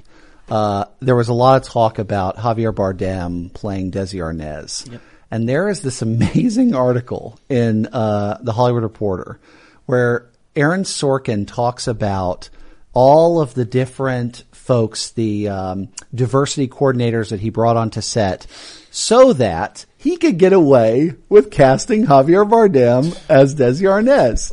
It's incredible. Do you remember what they did to, you mentioned Gina Carano earlier, when she had her, when she got fired from Disney, but before they fired her, they tried to have her do a 40-person struggle session with members of the LGBTQ community on a Zoom call. Like She said she's no like, to that? She said, "I'll do it in person. I'll talk to these people one by one in person in an auditorium. I'm not going to be bullied by 40 people on a Zoom call. That's insane." Yeah, I wouldn't do it. Like, we're going to sit here and no stare at way. my camera and be like, dude. But the average actor, like you said, she's brave. The average actor is like, "Yeah, you can abuse me for the next hour." That's right. If Gina Carano was an MMA fighter, I Yeah. believe. Yeah. She's seen some stuff. She's you know not what I mean? scared. She's taken a punch in her day, and that's something to be said. Often one of the things I bring up with this, you mentioned people crying about Donald Trump winning the election, and you're like, what is this? I'm like, well, look, if you've never been in the sun, you'll get sunburned. So these people are soft little, blobs of pink jello, and then some other people have dealt with hardship. Someone like Gina Carano, who's trained and fought and had to deal with injuries and getting punched in the face, is going to shrug off the stupidity of words. Someone who's grown up in a pastel safe room with padded walls and beanbags all their lives will step outside quivering and shaking, and then when someone says a naughty word, they'll go, I'm being attacked, it's violence. A lot of my friends from high school, none of them went into the military really, except for one guy, and at the time I was like, please don't. I was so afraid for him because I thought he was going to get hurt, and I didn't want it. But now, today, he's the most aware, like, doesn't care about the stupid stuff. He's fully engaged in like what matters because he saw combat. Once you see combat, there's no joke. There's messing around. When MMA and the military are both like that. If you when all the stuff happened with Joe Rogan, the amount of MMA fighters that came out in support of him because they understand that you cannot just let these people bully you. Well, it's like when you get punched in the face, you kind of realize some things don't matter all that much. Yep. When you've dealt with real hardship. And if Gina hadn't done what she did, then there would be 10 other people who came after her and showed courage that never would have been able to do it had she not had the courage in that moment. And it was the way you encouraged her to do it right away. Absolutely. That Daily Wire interview was like 3 days later, right? It was about a week later, but it was as fast as we could do it. But the announcement of the movie came literally within 72 hours or even less, 36 hours even. And we tend, Gina and I talk a lot about being the flak jacket, right? Walking out there, coming on shows like this, talking about our careers, what we've been through, and taking the bullets and showing courage. In many ways, I'm not saying I'm courageous, but I'm saying in order to give other people courage to come out and come work with us and let their American flag fly. That's why I think humility is so important, because if you can embarrass yourself in front of people, that's courage, man. I want to bring up this story just because it's in the realm of cancel culture and it's hilarious. So we have this once again from Bounding into Comics. Pro Tekken player Tanakana dropped from esports team after saying short men don't have human rights. What? Saying men under 170 centimeters in height don't deserve human rights, according to a report from Japanese news outlet Jcast. During a stream on February 15th, Tanakana declared that men who are under 170 centimeters, just over 5'5", don't have human rights, adding they should have bone lengthening surgery to compensate for their lack of height. I do think there are a lot of people who are deeply offended by that, but I think I hope she's joking, because if it is, it's actually a funny joke.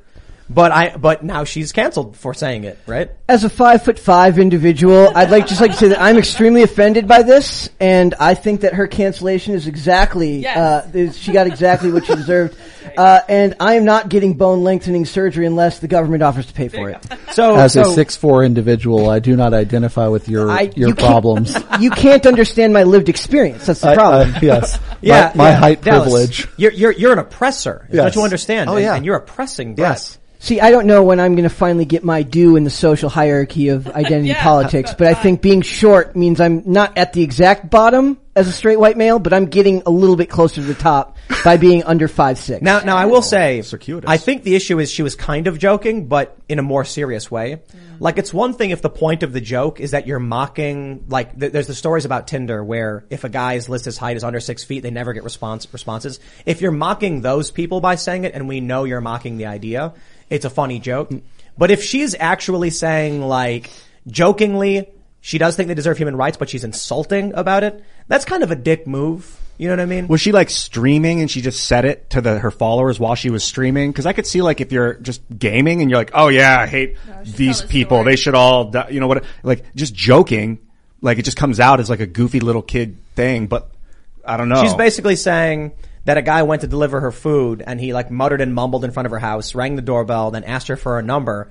And she said, you know, she was scared because he knows where I live, so it's tough. I don't want them to start a fire or something and by acting coldly. He was short, maybe only 165 centimeters, she continued. If he was tall and muscular, I might have given him my contact information. Isn't that amazing? A rough life, man. Yeah, rough life. She wasn't insulted by being hit on. She was insulted by being hit on by a short guy. Exactly. Now imagine if it was a guy on stream. Now, mind you, she's gotten the boot, right? So, hey, at least there's some consistency there. Because I would say, if there was a dude, and he was saying that like a woman delivered his food and she was morbidly obese, and, you know, she asked him for his number and he was like, oh, get out of here. Yeah, he'd be banned instantly. They'd be like, you're fat shaming and all that stuff. I actually think it's funny. I wouldn't have expected her to get any penalty for mocking short dudes like that. I'm actually surprised this is a story at all. Yeah. Yeah, I really am. That she got booted off her team? Yeah, I'm surprised that anybody cared. Really? I mean, getting a pro player getting kicked off a team, I mean, She probably had a very expensive salary that they needed to get rid of. That's true. They found their reason. They're like, short guys, really? Is that really a reason to get rid of her? They're like, it'll have to do. But hold on. This is the secret that people need to understand. When we often hear about cancellations, what we're really hearing about is a company trying to break a contract that they can't break. Yeah, exactly. But they have morality clauses saying if you shock or offend, we can terminate your contract immediately, and this is what you get. So people might be like, oh, why was Gina Carano fired? Maybe it really had nothing to do with it. Yep. Maybe they were just like, we're paying her too much and we just don't like her. Mm-hmm. We need an excuse for termination. Well, it probably was ideological lines that they wanted to get rid of her. This just gave them the excuse, and it's selectively enforced because Pedro Pascal said stuff that was way worse. Yep. And he's part of the in-group, so he's allowed to exist in that sphere, but they're like, we need a reason. That guy's creepy. The things he's posted and tweeted about, he's like a creepy guy. I wouldn't have posted anything that any one of them have posted, but the truth is, like, I kind of am a First Amendment absolutist, right? And so I think just fire away, right? But I also have thicker skin than most people. Yeah. And so, you know, I'm not offended by it. I think in the case of Jeff Zucker and certainly maybe in this case of this Tekken player, I think this is a money thing. I also like that it's a Tekken player. Yeah, she's did you say she's part of a Japanese team? Is that part of this story? I think that was mentioned that I know she said she was Japanese. If that's the case, maybe there's a cultural thing about hating on short guys, because I think Japanese people might be shorter. Nothing in life is worse than disingenuous morality. That is the worst thing in the whole universe. You know, I think there's a big divide when we talk about the multicultural democracy, the constitutional republic. I think a core element of it is strength through hardship, strong men, weak men, or women, or whatever. And, you know, you've got a lot of soft people that can't handle the real world. They can't, they're so dependent. Maybe it's independent versus codependent is another way to look at it. For me, I'm kind of like, you know, if I was working in an industry, in fact, this literally happened, and they were doing things I didn't like, I'd be like, I won't do it. You know, when I worked for Fusion, they hire me on, and they say, we're going to be nice Vice. We want to be edgy on the ground, do reporting, but we're not going to be as crass and crude and overt with like sex, drugs, and rock and roll. And I'm like, yeah, totally get it. Like, we can get that on the ground adventurous vibe, that like cool hip feeling, you know, whatever we're trying to get, while still being family friendly. I'm down. And then 6 months later, they're like, we decided we're going to be woke. And I said, okay, well, I'm not. You know, I'm going to keep doing my thing. And they were like, then you can, you know, I tried quitting. They offered me more money. And then ultimately I'm like, dude, I'm not going to do it. I don't care about you. I don't care about your company. I would much rather sit in my living room playing video games and fall asleep than deal with whatever it is you think you can offer me. So maybe that's just like antisocial or whatever. I don't rely on them for my confidence or my self-esteem. But I think a big difference between, you know, the two overarching political factions are people who are desperate for recognition and desperate for, you know, people to, they want people to think good things about them. And then there are people who are just like, yeah, I literally don't care what you think. I'm going to live my life and be true to myself. In 2007, I was doing Hollywood acting and YouTube, and I started to get, I was like, what you were saying, I was seeking the attention I wanted. I was like, when I win an Oscar, I'm going to thank my geometry teacher for the 10th grade. I was really excited my whole life. And then I started doing YouTube videos and I started getting the attention elsewhere. And I realized, okay, it's not all about the attention. It's why are you getting the attention? What are you contributing? And that really changed my perspective on everything. After that, I left that industry pretty much. I want to change that industry, you know. Well, you build out of Nashville and you make your own. Dude, I'm sorry. it's unchangeable. It's Sodom and Gomorrah at this point, right? It's gone. They fled New York. I think that's how Hollywood got started. They fled the mob because the mob was trying to shut them down in New York. All these directors in like 1910, 20s, something. Texas. I'm really inspired by the Tool song, Enema is like, learn to swim, flush it all away. We'll wind up in the bay. My favorite. It was Arizona Bay, baby. Yeah. I was just thinking that. Praying for mayhem, praying for tidal waves. In California, the federal government struggled to enforce tax law. Wild. So it was a lot cheaper and easier to, but I'll give you an example, Ian. When people say they want to change the system, it's like you're walking up to the Sears Tower in Chicago. I know it's called the Willis Tower. We're from Chicago. We call it the Sears Tower. And you're saying, I want this building to be my building. By all means, you can accomplish that with great power and time and dedication. But that's like trying to move a monolith of such a great structure. Build a new building. Start your own building. And so this is the way I see it. Why should I go to Austin? Everyone's like, we're going to go to Austin. And I'm like, it's woke central. Why would I want to go to Austin? No, we're going to get a field in the middle of nowhere in West Virginia, and we're going to build our own building, and we're going to build our own thing out here. Cause there's also people going to Nashville. I certainly think Nashville's a way better bet than Austin. But even then I look at it and I'm just like, I'd be really happy just having my own little Freedomistan that we can start up and we can build on our own, because I'm not dependent upon anyone else for what we seek to create. And that's the plan, man. Yeah, there has to be a happy medium between infrastructure, right, and freedom, right, and the ability to sort of do what you need. So Nashville, Dallas, a couple of these other cities are great places for that, because you have enough sort of talented people who can help you fight the culture. But remember, someone has to handle the Instagram account, and someone's got to handle the marketing, and someone's got to cut the trailer. And you got to be close enough to an airport. Yeah. Otherwise, I'd be in northern Maine. Yeah. Or Wyoming. But legit, we did look at properties in rural Pennsylvania, Maine, Montana, Wyoming, and the big problem with all of it is they actually have really great internet. No joke. Airports.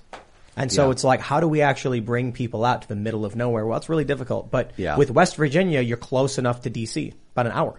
Right. So the airport's right there. So that's something, that ends up working out. Because we got to build an airstrip and a soundstage.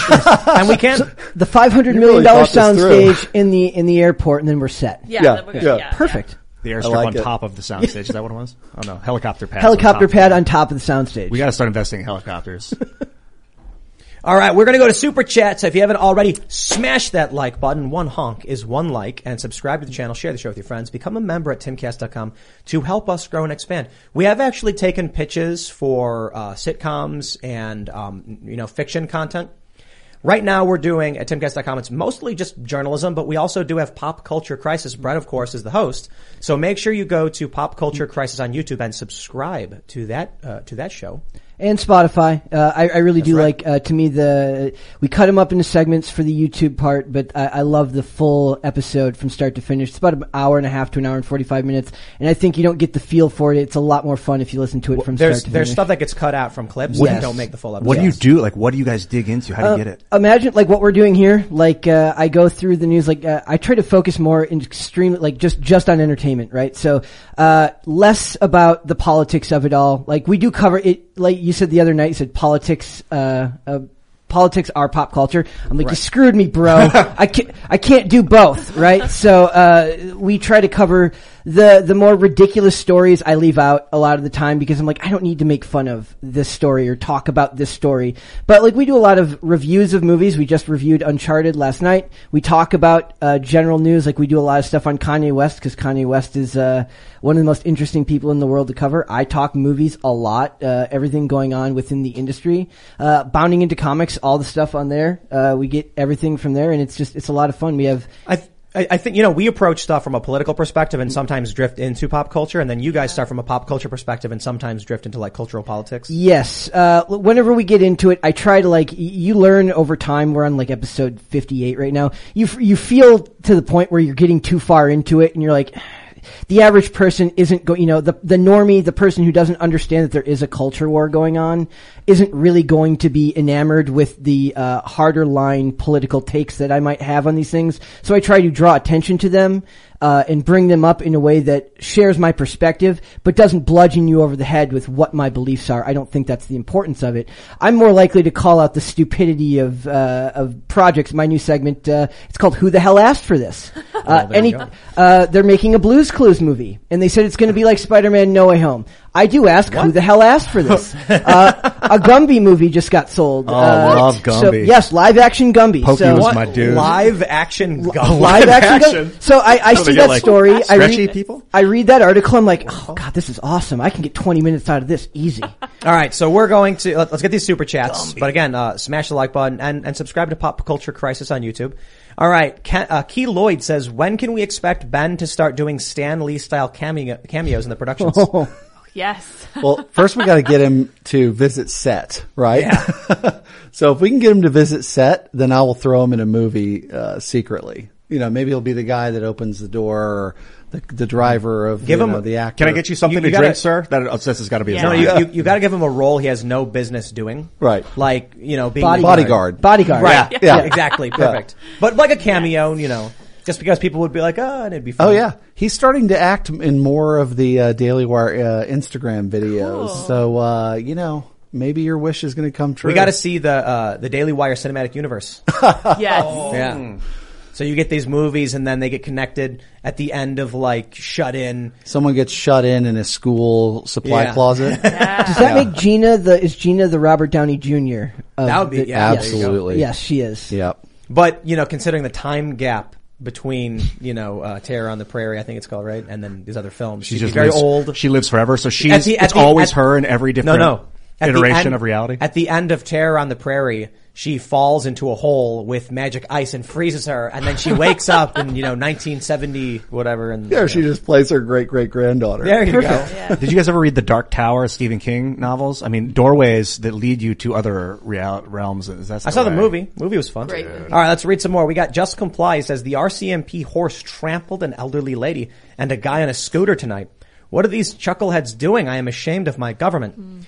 I have seen this stuff more times than I care to recall. I was up in Montreal during student protests, and I see the cops were throwing. They have these things, I forgot what they're called, but they're like flashbangs with pepper spray in them.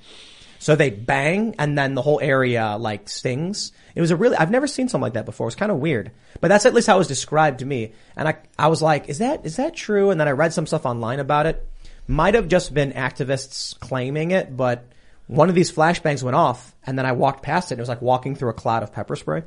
So look, I've seen peaceful protests on the left, and you've had bad cops. I've seen more than my fair share of riots, though, so I tend to be like, well, look, sometimes these people lose control. Now what we're seeing, though, I think a lot of people on the right are starting to experience that these cops are indiscriminate. They'll trample an elderly lady, man. All right, let's grab some more super chats. Let's get into this. Okay. What is this one? James Rogers says, hey Tim, how can I determine who is telling the proper narrative on this? I have friends in Canada who call this a national embarrassment and they need to go the F home, but then you tell us the opposite. Who's right? Well, that's just a matter of opinion. If you, look, I trust Aviva Fry, for instance, because he's a regular dude, he's an honest guy, and he's got a YouTube channel. He goes down there and he live streams all of this, and I'm like, I think that's an accurate or fair representation for the most part. There's probably some nuances and things you don't see.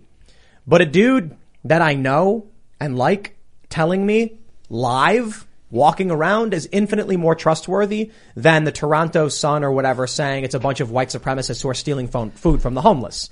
That's insane and not true. And it doesn't even have to be just that bad. It's the stuff where they call it anti-vaxxer protests rather than just saying that it's about mandates. Right. Which is a much simpler, it slips by people, they don't realize. So the average person who doesn't have a political bias here just says, look at these crazy anti-science people who are protesting science. Trayvon Martin story was a lie. The Michael Brown story was a lie. The guy in Baltimore, I forget his name, that was a lie. George Floyd, Ahmaud Arbery, lie. Endless. Justice Smollett, another lie. Then we get the bigger lies. Russiagate, Ukrainegate, lie. It just keeps happening. So I'm done. I still read a lot of these sources and I try and fact check them because there's some stuff you can't get anywhere else. And it's not all bad, but it's too often the overt political stuff and activism is just agenda driven and full of crap. But let's grab some more super chats. People are talking about Ukraine. It's getting pretty crazy. I heard the Russians pulled the troops off the border. Is that right? Don't know. They said they were just been establishing training exercises, and now they pulled back. I don't know what to believe.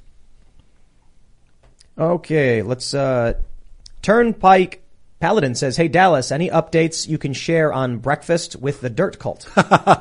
So there's this great book written by this guy in Oklahoma named Samuel Finlay. And it's this amazing, amazing story of the first insurgency into Afghanistan, go on 15 years ago.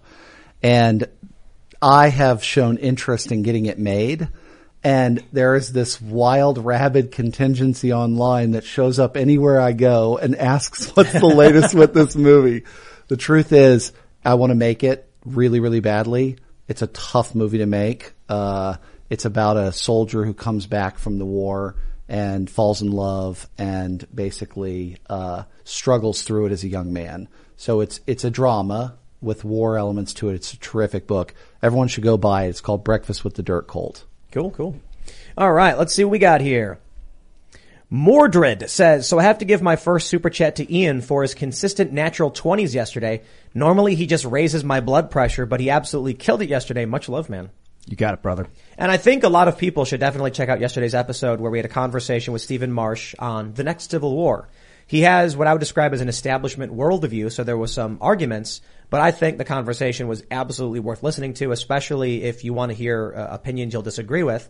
I think people should check it out. It wasn't really a news-driven story as we often do with a lead story. It was more of a conversation with someone we disagree with about a lot of things, and people certainly in the Super Chats had their opinions. It was an example that it's not so much about trying to convince people of information, more that you are able to communicate with people that have different types of information. I think it was both of us recognizing from different points of view that this is inevitable. That, the point I made to him when he said, when will Americans realize this conflict is tearing you guys apart and it's going to lead to something worse? And then I said, he's from Canada. And I was like, you like your socialized medicine? Okay, we'll abolish that. Canada will go full private healthcare. Do we have peace? And he was like, I see your point. Like our worldview is very much freedom, meritocracy. We're not going to give up civil rights and freedom to people who want to take it away. It's just never going to happen. They can think the same thing, but I'm just going to say it one more time. They live in a cult crackpot worldview.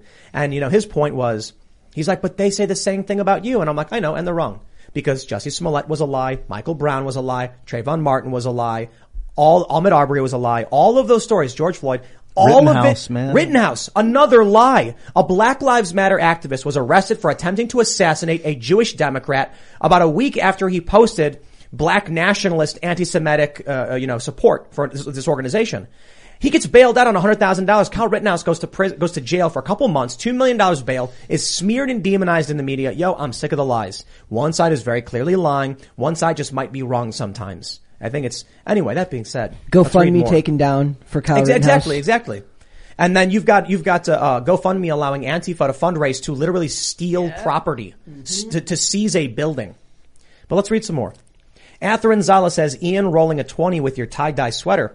Looks nice and fluffy. Rolling a 1 thinking the queen can put a stop to it up here. She is a figurehead at best. Wow. You might want to reconsider that statement that the queen is a figurehead at best. She's the Queen of England. But Tim bought me this sweater. Thank you for shouting it out. We went to, we were at the mall and I saw that and I was like, that looks like a sweater Ian would wear. And he was right.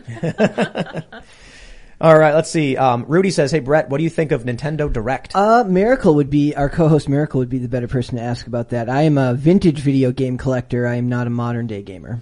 Oh, vintage gamer. All right. Jason Lindholm says, I did security for Man of Steel and part of Batman vs. Superman. The division was apparent then, left versus right. Some of the Cali crew hated being in Illinois. Illinois is a red state with a blue city in it, as basically every one of these states. Minnesota's a lot like that too. St. Paul and Minneapolis are very blue, and then the rest of the state just kind of has. Ohio is like that too. Yeah. Northeast Ohio is very blue. There are no blue states, only blue cities and red states. It's very much a city, like you said, city versus rural is a big part of what these. Yeah. Here's a good one. Boof says, good name by the way. Dallas, do you see masculinity returning to cinema anytime soon? If today's young men ever watched a John Milius movie, they would poop themselves and cry. Well, a few things here. The answer is yes. We will solve this soon. Strangely, we're only reacting at this point to most of the stuff being written out of Hollywood. So, our first 3 movies with the Daily Wire are female leads fighting back. But that's also because they're cool, In terms of John Milius, his daughter Amanda, who's been on your show, That's right. is someone I am desperate to get into the director's chair. I bug her all the time, so we'll get this going. I'd like to recreate. Oh, what were you gonna say? Well, I was gonna say the last thing is masculinity, because the great Breitbart said politics is downstream of culture. We have to show solid heroic masculine energy back in movies again. And we'll get there. I thought and feminine energy. In fact, absolutely. Mad Max. No, listen. I think feminine energy is missing more than masculine energy. Dude, absolutely. We just covered this the other day because Hannah Claire, she said, why is everything reboots and why are they all female-led reboots? And we went and I found a feminist article of it's like, where can I find a take on this that you wouldn't think is the typical take? And it's talking about how they're not telling female stories. They're telling male stories with female characters. Exactly. So they're essentially erasing the female Correct. experience from these.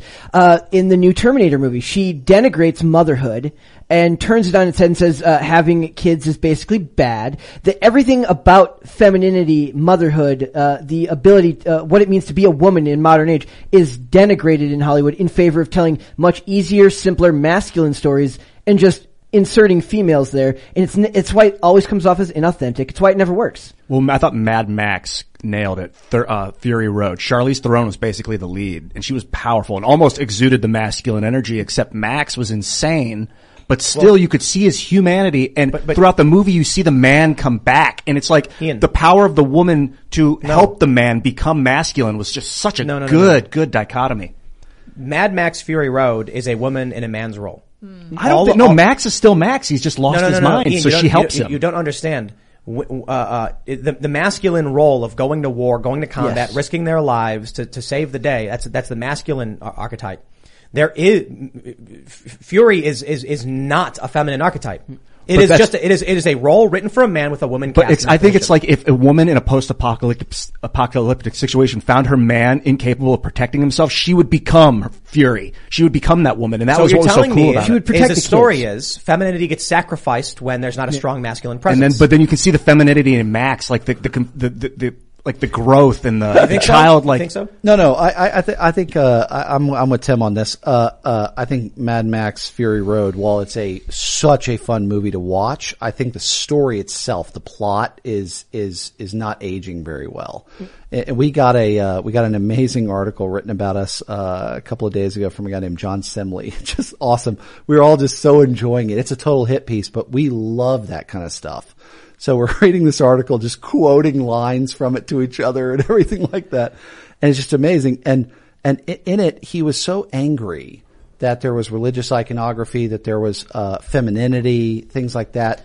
That it's a blast, right? We're going to keep doing this and solve these things. Remember, we're just getting started, right? We should do something about Islam and Christianity and like bringing them together.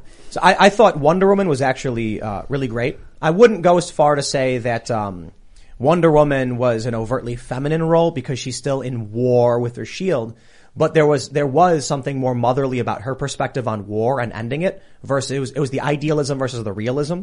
And her and Chris Pine having the argument about how to stop war from happening. She was overtly idealistic. We end the God of War and it's done. And he's like, no, sometimes people fight. I really, really enjoyed that. But in terms of actually getting femininity right, I think the issue is Hollywood keeps saying, we're gonna make a strong female character. So write Rambo, but make it a woman. It's like, yeah, but that's... No, it's Rambo's mom. We called Glambo. Well, we did Rambo. We did Rambo adjacent as a woman, in some ways in Run, Hide, Fight. Yeah. We did everything they asked us to do and we got attacked for it. I love the movie. It's a great movie, but we followed the rules and still got attacked. Let me read the super chat here. We got Expedition says, Dallas, I'm a great first AD with good credits and have directed episodic. I left Hollywood because of my beliefs, want to use my talents and skills outside the system for outlets like Daily Wire. Any ideas of how I can connect? Absolutely. The easiest way to get to me is DM me on Bonfire Legend Instagram. at Bonfire Legend. So I'm not available anywhere else. I'm certainly not on the hellscape of Twitter. I'm too young for Facebook. And keep an eye out for Expedition Pangea. Yeah. Because I'm sure you'll get inundated, but they were the ones who made the request. Oh, good. So. Great. I do want to, before we go on, point out that if they're looking for a series that does have a good amount of masculinity in it, go check out Reacher on Amazon Prime. Excellent. That was a good one. Excellent. Yeah. I was like, when we covered the show, I'm like, okay, guys, I'm gonna fanboy for about 25 minutes here, so you're gonna have to like settle in while I just sing this show's praises for about 25 minutes. And that dude is allowed to be both hyper masculine, extremely smart. He even gets the woman in the show, which is almost like a no-no in today's day and age. And the female character is both strong, but also allowed to be feminine, she protects the children. Later on at the end of the show, it almost is in current year as close to perfect as you can get to do that type of character. I thought the show was fantastic. Fantastic. Does the guy have a flaw? You got to give a gigantic flaw to the hero if you want it to be super powerful. He does. Yeah, kryptonite. No, I'm kidding. Is he racist? He's actually. I would say that I don't want to spoil anything, but I would say he's short. He's 5'5". No, he's 6. I'm kidding. His character is 6'5", but I would say for Reacher, he is all of these really great things, but he takes what's the right way to describe it? His like honor is more important than his success. Oh, okay. Pride is a big problem. So I don't want to spoil too much, but he's more interested in killing those who've wronged them than solving the case. Vigilante, yeah, it's dangerous. It's not vigilante. It's like, we Vendetta. need to, just slow down. Thanks, Tim. We need to capture this guy to learn who controls the system. And he goes, no, bang, and kills him. So he has no patience. He's more interested in retribution than he is in solving the case. He even, like, there's early on in the show, he shoots two dudes in the back and she's like, these are exit wounds in the front. And he's like, they would have killed me. Oh, it's very morally gray. Right. But the best part about the character is the fact he is almost Sherlock Holmes-ish in the way he describes when he solves a crime. That character in modern day, at his size, and this dude is enormous, Alan Ritchson, is either going to be allowed to be hyper-masculine, or he's going to allowed to be smart. He can't be both. And they let the dude be both, and that was incredible. I thought Sherlock, he's a heroin addict, which I thought made such that was his big flaw, was he's a drug addict, but it makes the character, like, when he succeeds, you're so happy for him because he overcame his problem. The character's a bit of a loner. I don't know if you consider that a flaw, but he definitely has like attachment issues, and it's played as like a part of his character to be very much separate from society. He's traveling his own road, and that plays a part of the character. I don't know if it's necessarily a flaw, but it's definitely an element of who he is. So let me read this one. Murph says, Dallas, could there ever be a silent movie? I've been thinking about how you could make a movie work with no dialogue. It probably couldn't work, but it would be a challenge. I think there's an obvious answer to this. But did you want to address it first? I would say a silent movie, in many ways, I made Bone Tomahawk and it had, I think, 2 minutes of score, right? And most of the time people weren't talking or in some of the scenes it was very quiet. So that's a version of how far it could go. I would say that a silent movie could work if it was experimental and you found some way for it to still be appealing to a commercial audience in a modern era. There's two really simple answers. I mean, we just had that movie. I thought it was terrible where you can't make a sound. What is it with the Quiet Place? Quiet Place, too, yeah. Which was very little dialogue. And correct me if I'm wrong. I haven't seen it in a while, but Apocalypto. Yeah, there's almost no dialogue. Certainly. I think there's literally no dialogue in Apocalypto, right? Or it's, they're speaking in their native language, but there's very little. There's very little. Yeah. But A Quiet Place. I got bored by that. I didn't like it. It was too quiet. Right. Well, there's I'm not joking. Say something. That should have been your review. Take me somewhere. It's mentally painful. So there's a room. They call it the quietest room in the world. Ooh. And when they say, I think the record for sitting in it is 45 minutes. So you'd have to watch the movie in that room to really get the full effect. When you go into this quiet room, it's got these spikes that come out of the walls. It absorbs almost all sound. It's physically and it's like mentally painful for you to be in a room with no sound. Wow. And I'll tell you this. I've been in soundproof rooms. We have a sound booth where like all the sound absorbing stuff on the wall. I've built soundproof rooms for recording. I cannot stand sitting in soundproof rooms because what happens is what you don't realize, one thing that really becomes apparent when you talk in a room, you don't realize you are hearing an echo because the sound bounces off the walls. Right. When you go into a fully soundproof room, it's a weird feeling. You'll talk and then the sound erases the moment it's weird. It's sharp almost. No, I would call it dull. I think of it as like it feels like I've got giant gym mats smashing my head. Yeah, okay. Yeah, and I'm just like, brr. Couldn't imagine going into that world's quietest room, you know? All right, let's see what we got here. Arturo says, the thing about Batman villains is that the conflict they create is not just violence, it's psychological. Each of them is a study in human psychosis. Oh, thanks. Your plug is rubbing on your headphones, I think. Thanks, Tim. Or I don't know what that is actually. There's a buzz happening. I think it's your power cable. Okay. It's his hoodie. It's all this hot static electricity. Yeah, so Batman villains is not just violence, it's psychological. Each of them is a study in human psychosis. The Rogues Gallery of Batman. It is. It's really great. Paul Dano as the Riddler is probably the part I'm most excited about. Really? It's Paul Dano? Yeah. Oh. And Colin Farrell as Penguin. No. Yes. In basically full bodysuit makeup. Really? Yep. And they're doing they're giving him his own show too on HBO Max to do beforehand. I'm sure they're going to do a Penguin spin-off with him. Yo. Probably so he doesn't have to wear the suit the whole time. It'll be a prequel where he's just Oswald Cobblepot. So. Body positivity. Yep. John Cena was fantastic in Peacemaker. The best part, Miracle can't stand John Cena. I'm like, he was designed, he was so literally built for this role. It's fantastic. And James Gunn was, he's designed for James Gunn's style of writing, which blends, very heartfelt, meaningful moments with really crude and over-the-top humor.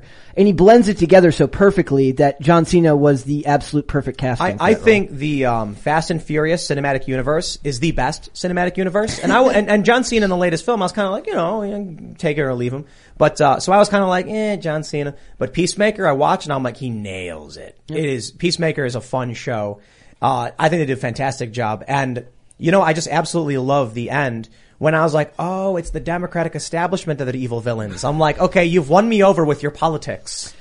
I'm half kidding, but at first I started to roll my eyes when they started to monologue. I told you about the line at the end, where I'm like, proto-fascist. No spoilers. No, that's not a spoiler. It's just the line that she says. It's a spoiler. Okay. Don't say it. All right. That's like a key line at the end of the film. So this is like a political movie sowing division by John Cena, the CCP guy? No. Shill? Is that what we're calling? No, for sure. Like John Cena coming out and doing that China bit, not good, not a fan. And then and then they call it let's just put this Peacemaker. Everything's fine, guys. No. Peacemaker is a violent murderous psychopath. Yeah, that's usually how it works. The character, he was like, I will kill anyone for peace. That's cool. He's insane. So he's like I cherish peace with all my heart, and I don't care how many men, women, and children I have to kill to get it. That's right. And I love when he's with Vigilante and they're talking about how they used to kill people, and it's like sometimes you got to kill a murderer or a graffiti artist, jaywalkers. Yeah. They're just insane people.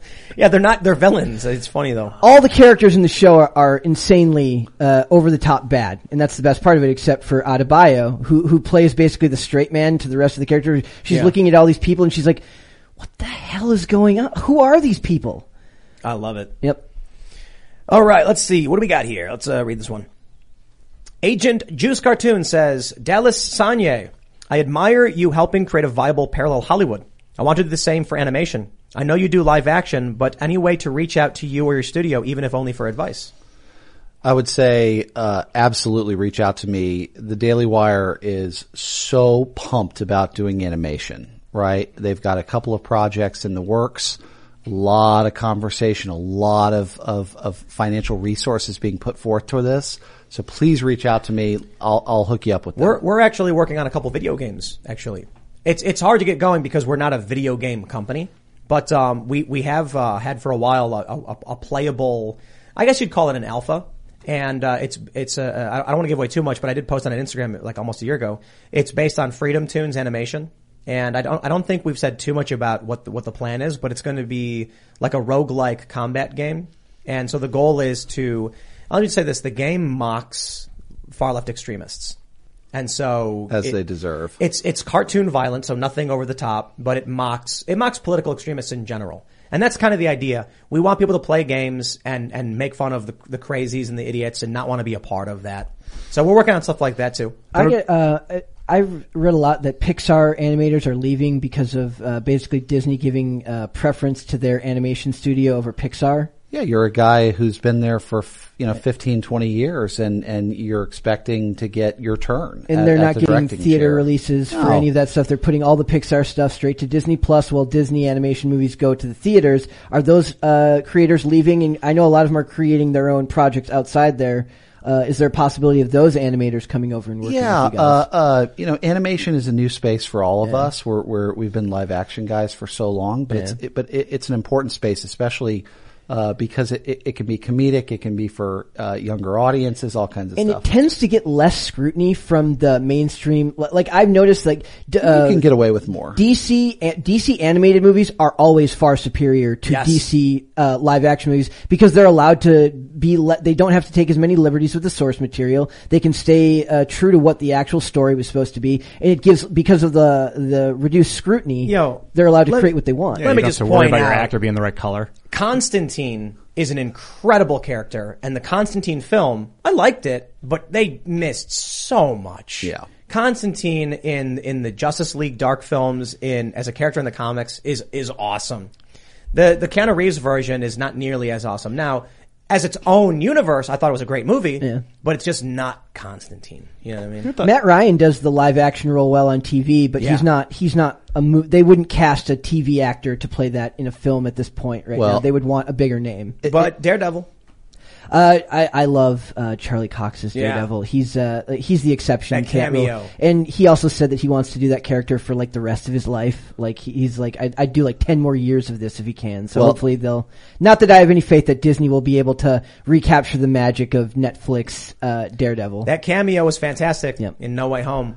He's like, how did you do that? I'm a really good lawyer. I will say this out loud so we can start to manifest it. But how crazy would Hollywood go if Tim Pool and the Daily Wire collaborated on a movie together? Be great. I mean, I'm down. I don't know. What can we do? Animation, live action, comedy, drama. I don't care. We've got to figure it out because that would melt their faces. It will be cool. I would be honored. It would be an honor and a privilege. Daily Wire spun up a master class on how to basically tech, because there's a lot of people I think want to come do this right now. Yeah. And if they understand the tech a little bit better. I have a tiny version of it happening right now. I call it Bonfire State University. Nice. And we bring about 10 people to all of our movie sets and we put them in new roles, and they're very young and they're very hungry and they're excited to learn. So they get to see me and Gina Carano and our directors, Michael Polish. How normal people are. Well, it's that, but also like how to conduct yourself on set. Like that is a skill, and I'll tell you, and takes time. Sit around and wait. We're really hurry up and wait. We're really working on it. Daily Wire needs to fund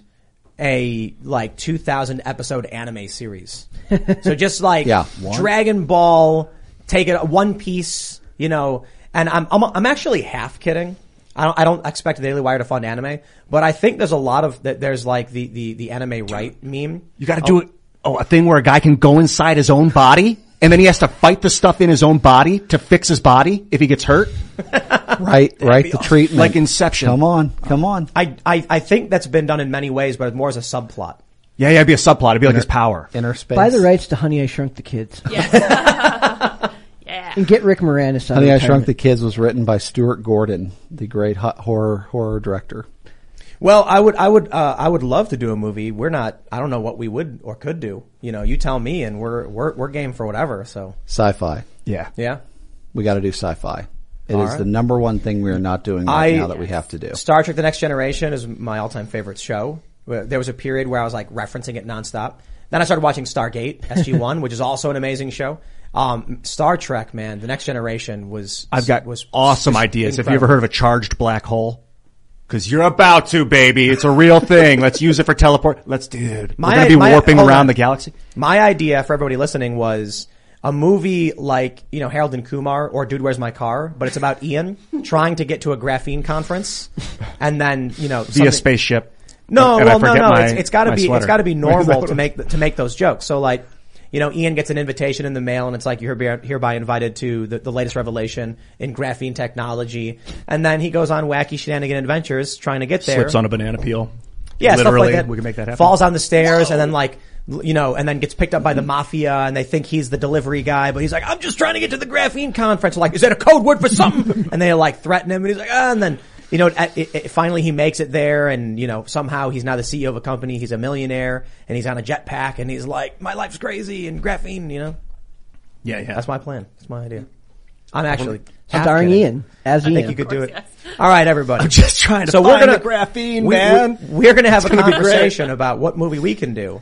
But in the meantime, smash that like button, subscribe to the channel, become a member at timcast.com to help support all of our work. Check out the Daily Wire's films. I'm really excited. When I heard the Daily Wire was getting into movies, I was like, it's exactly what we need. You can follow us at Timcast IRL on Instagram or anywhere else. You can follow me at Timcast. Dallas, you want to shout out anything specifically? Yeah, you can find our new movie Shut In at Daily Wire on their app or at shutin.com. I just have to say this, what Ben Shapiro and Jeremy Boring and all of the guys over at Daily Wire are doing is so important and giving me the opportunity to make these great movies, for us to help Gina Carano and folks like her continue to make movies outside the system. It's really, really, really special. I can say that there's a lot of love for Timcast over there and vice versa. Mm-hmm. I think folks who are sort of pushing back on the left's narrative, the more we can do together, get in touch with each other, that's great. This is gonna be so big, and just understand, like, we are killing ourselves to make great movies. And I tell you, Terror on the Prairie, the Gina Carano movie, is one of the best movies I've ever made. I just gotta issue a correction. No love. No. Pure jealousy. Just envy. I look at what the Daily Wire is doing and I'm like, man, we gotta step our game up. We gotta get on this, movies, shows, and all that stuff. No, but I kid. I'm a big fan of everything they're accomplishing and they're working on. And I gotta admit, I absolutely am jealous of how they're doing movies. I'm like, man, I want to do the same thing. So we can build culture and we can challenge the BS and build parallel systems and have our own spaces. So absolutely amazing stuff. Brett, you want to shout out? Yes, guys. You can follow me at Brett Dasovic on Instagram, but more importantly, go follow Pop Culture Crisis on YouTube. Like the channel, please. We appreciate that. Subscribe to the channel, but also follow us on Spotify. It's also on Amazon Music, on Apple Podcasts, and on Pandora. And we do episodes Monday through Friday. Me and Miracle Sam. Follow us over there. And I will say, you can follow me at IanCarlson.net. And keep in mind, one of the wonderful things about the entertainment industry is that it's very cohesive. There is competition to get into the industry, but once you're there and you're working on a project, the better you make everyone around you look and do, the more that you're going to end up working in that industry. It's a very team-based orientation, and so it's very, very easy to do once you get into it. Come join us, get involved. I'll see you later. Thank you all, guys, all very much for joining us. Oh, I adjusted my camera a little too far up. I got a tall guy over there. I was getting tough as head. Okay, there we go. I want to thank you guys for joining us very much. I know the news has been getting a little dark lately, so it was really, really fun to be able to talk about some slightly other things, and the culture is so important. I really appreciate what you guys are doing. And I really enjoy what Brett and Miracle are doing over on Pop Culture Crisis. You guys may follow me on Twitter and minds.com at Sarah Patch-Lids. You can check out us at youtube.com/castcastle, because we don't do the shows on the weekend, but Cast Castle is every day, and that's our vlog and shenanigans and joke channel where we have a lot of fun. So subscribe there. Thanks for hanging out, and we'll see you all next time. Bye, guys.